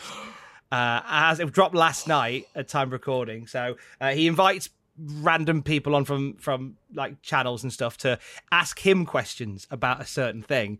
And I thought it was a match that I'd have to ask him about. So I pitched a match, but then I watch other people's, and like they've just like Dave Meltzer's on there talking about his entire run in Japan, and Conrad's on talking about him in the NWO, and I've gone, can we talk about Capital Carnage 98, please, versus The Rock? I was like, and I love it, and bless him, he puts up with about a million questions I have about like WWF UK only pay-per-views and stuff. We talk about the UK tribute scene as well, so we give some love to the UK X-Pac that did the rounds then. But that's on his channel right now. Also subscribe to the podcast feed, which you have done if you listen to this in your ears, so thank you. If you're not, get it, because it's daily wrestling news on there, classic reviews, watch-alongs, documentaries, and more episodes of Desert Island Graps so you could shake a not guilty Bruce Forsyth snake at. So that's all my things. What about you, Matt? What's going on? A slow week for you then, Tom. Just a slow week. I'm easing in. I'm easing in next week. Hopefully you'll pick up then. I, for Cultaholic, will be, of course, joining Tom for the SmackDown podcast on Saturday. Am I talking about SmackDown on a Saturday? No, yes. SmackDown 2000 on a Saturday, you silly billies. That's right. No one cares about modern wrestling. And then I will be, doing something productive. Will I be interviewing a famous superstar for the channel? Will I be on someone else's podcast? No, I'll be playing Sonic 2 on Twitch at 6 p.m. just to prove that I'm a bigger Sonic nerd than Tom. Oi, let's not play that game. Oh, live reactions to In Your House on Sunday with Adam on the YouTube channel. Oh, it's Sunday. Fantastic. Don't watch on Saturday then. No, don't watch on Saturday. Watch me play Sonic 2. Do that instead. What happened at and graded on Monday? Should give them a plug, really, shouldn't we? Before we go away. We should, because we haven't plugged enough stuff this podcast. All that stuff and more on Cultaholic. Make sure you like and subscribe. The Patreon picks, patreon.com/Cultaholic and mailbag@cultaholic.com. Open for business as always. But for now, I've been Matthew, that has been Ross, that has been Tom, and that has been Tom's cat in the background making a cameo appearance. And that was Bruce Forsyth. For now, we'd like to end the podcast by putting our fist up to the webcam. On a count of 3, say the famous expression. 1, 2, 3. Join us. Not guilty. Not guilty. Oh, for Sticky Vicky.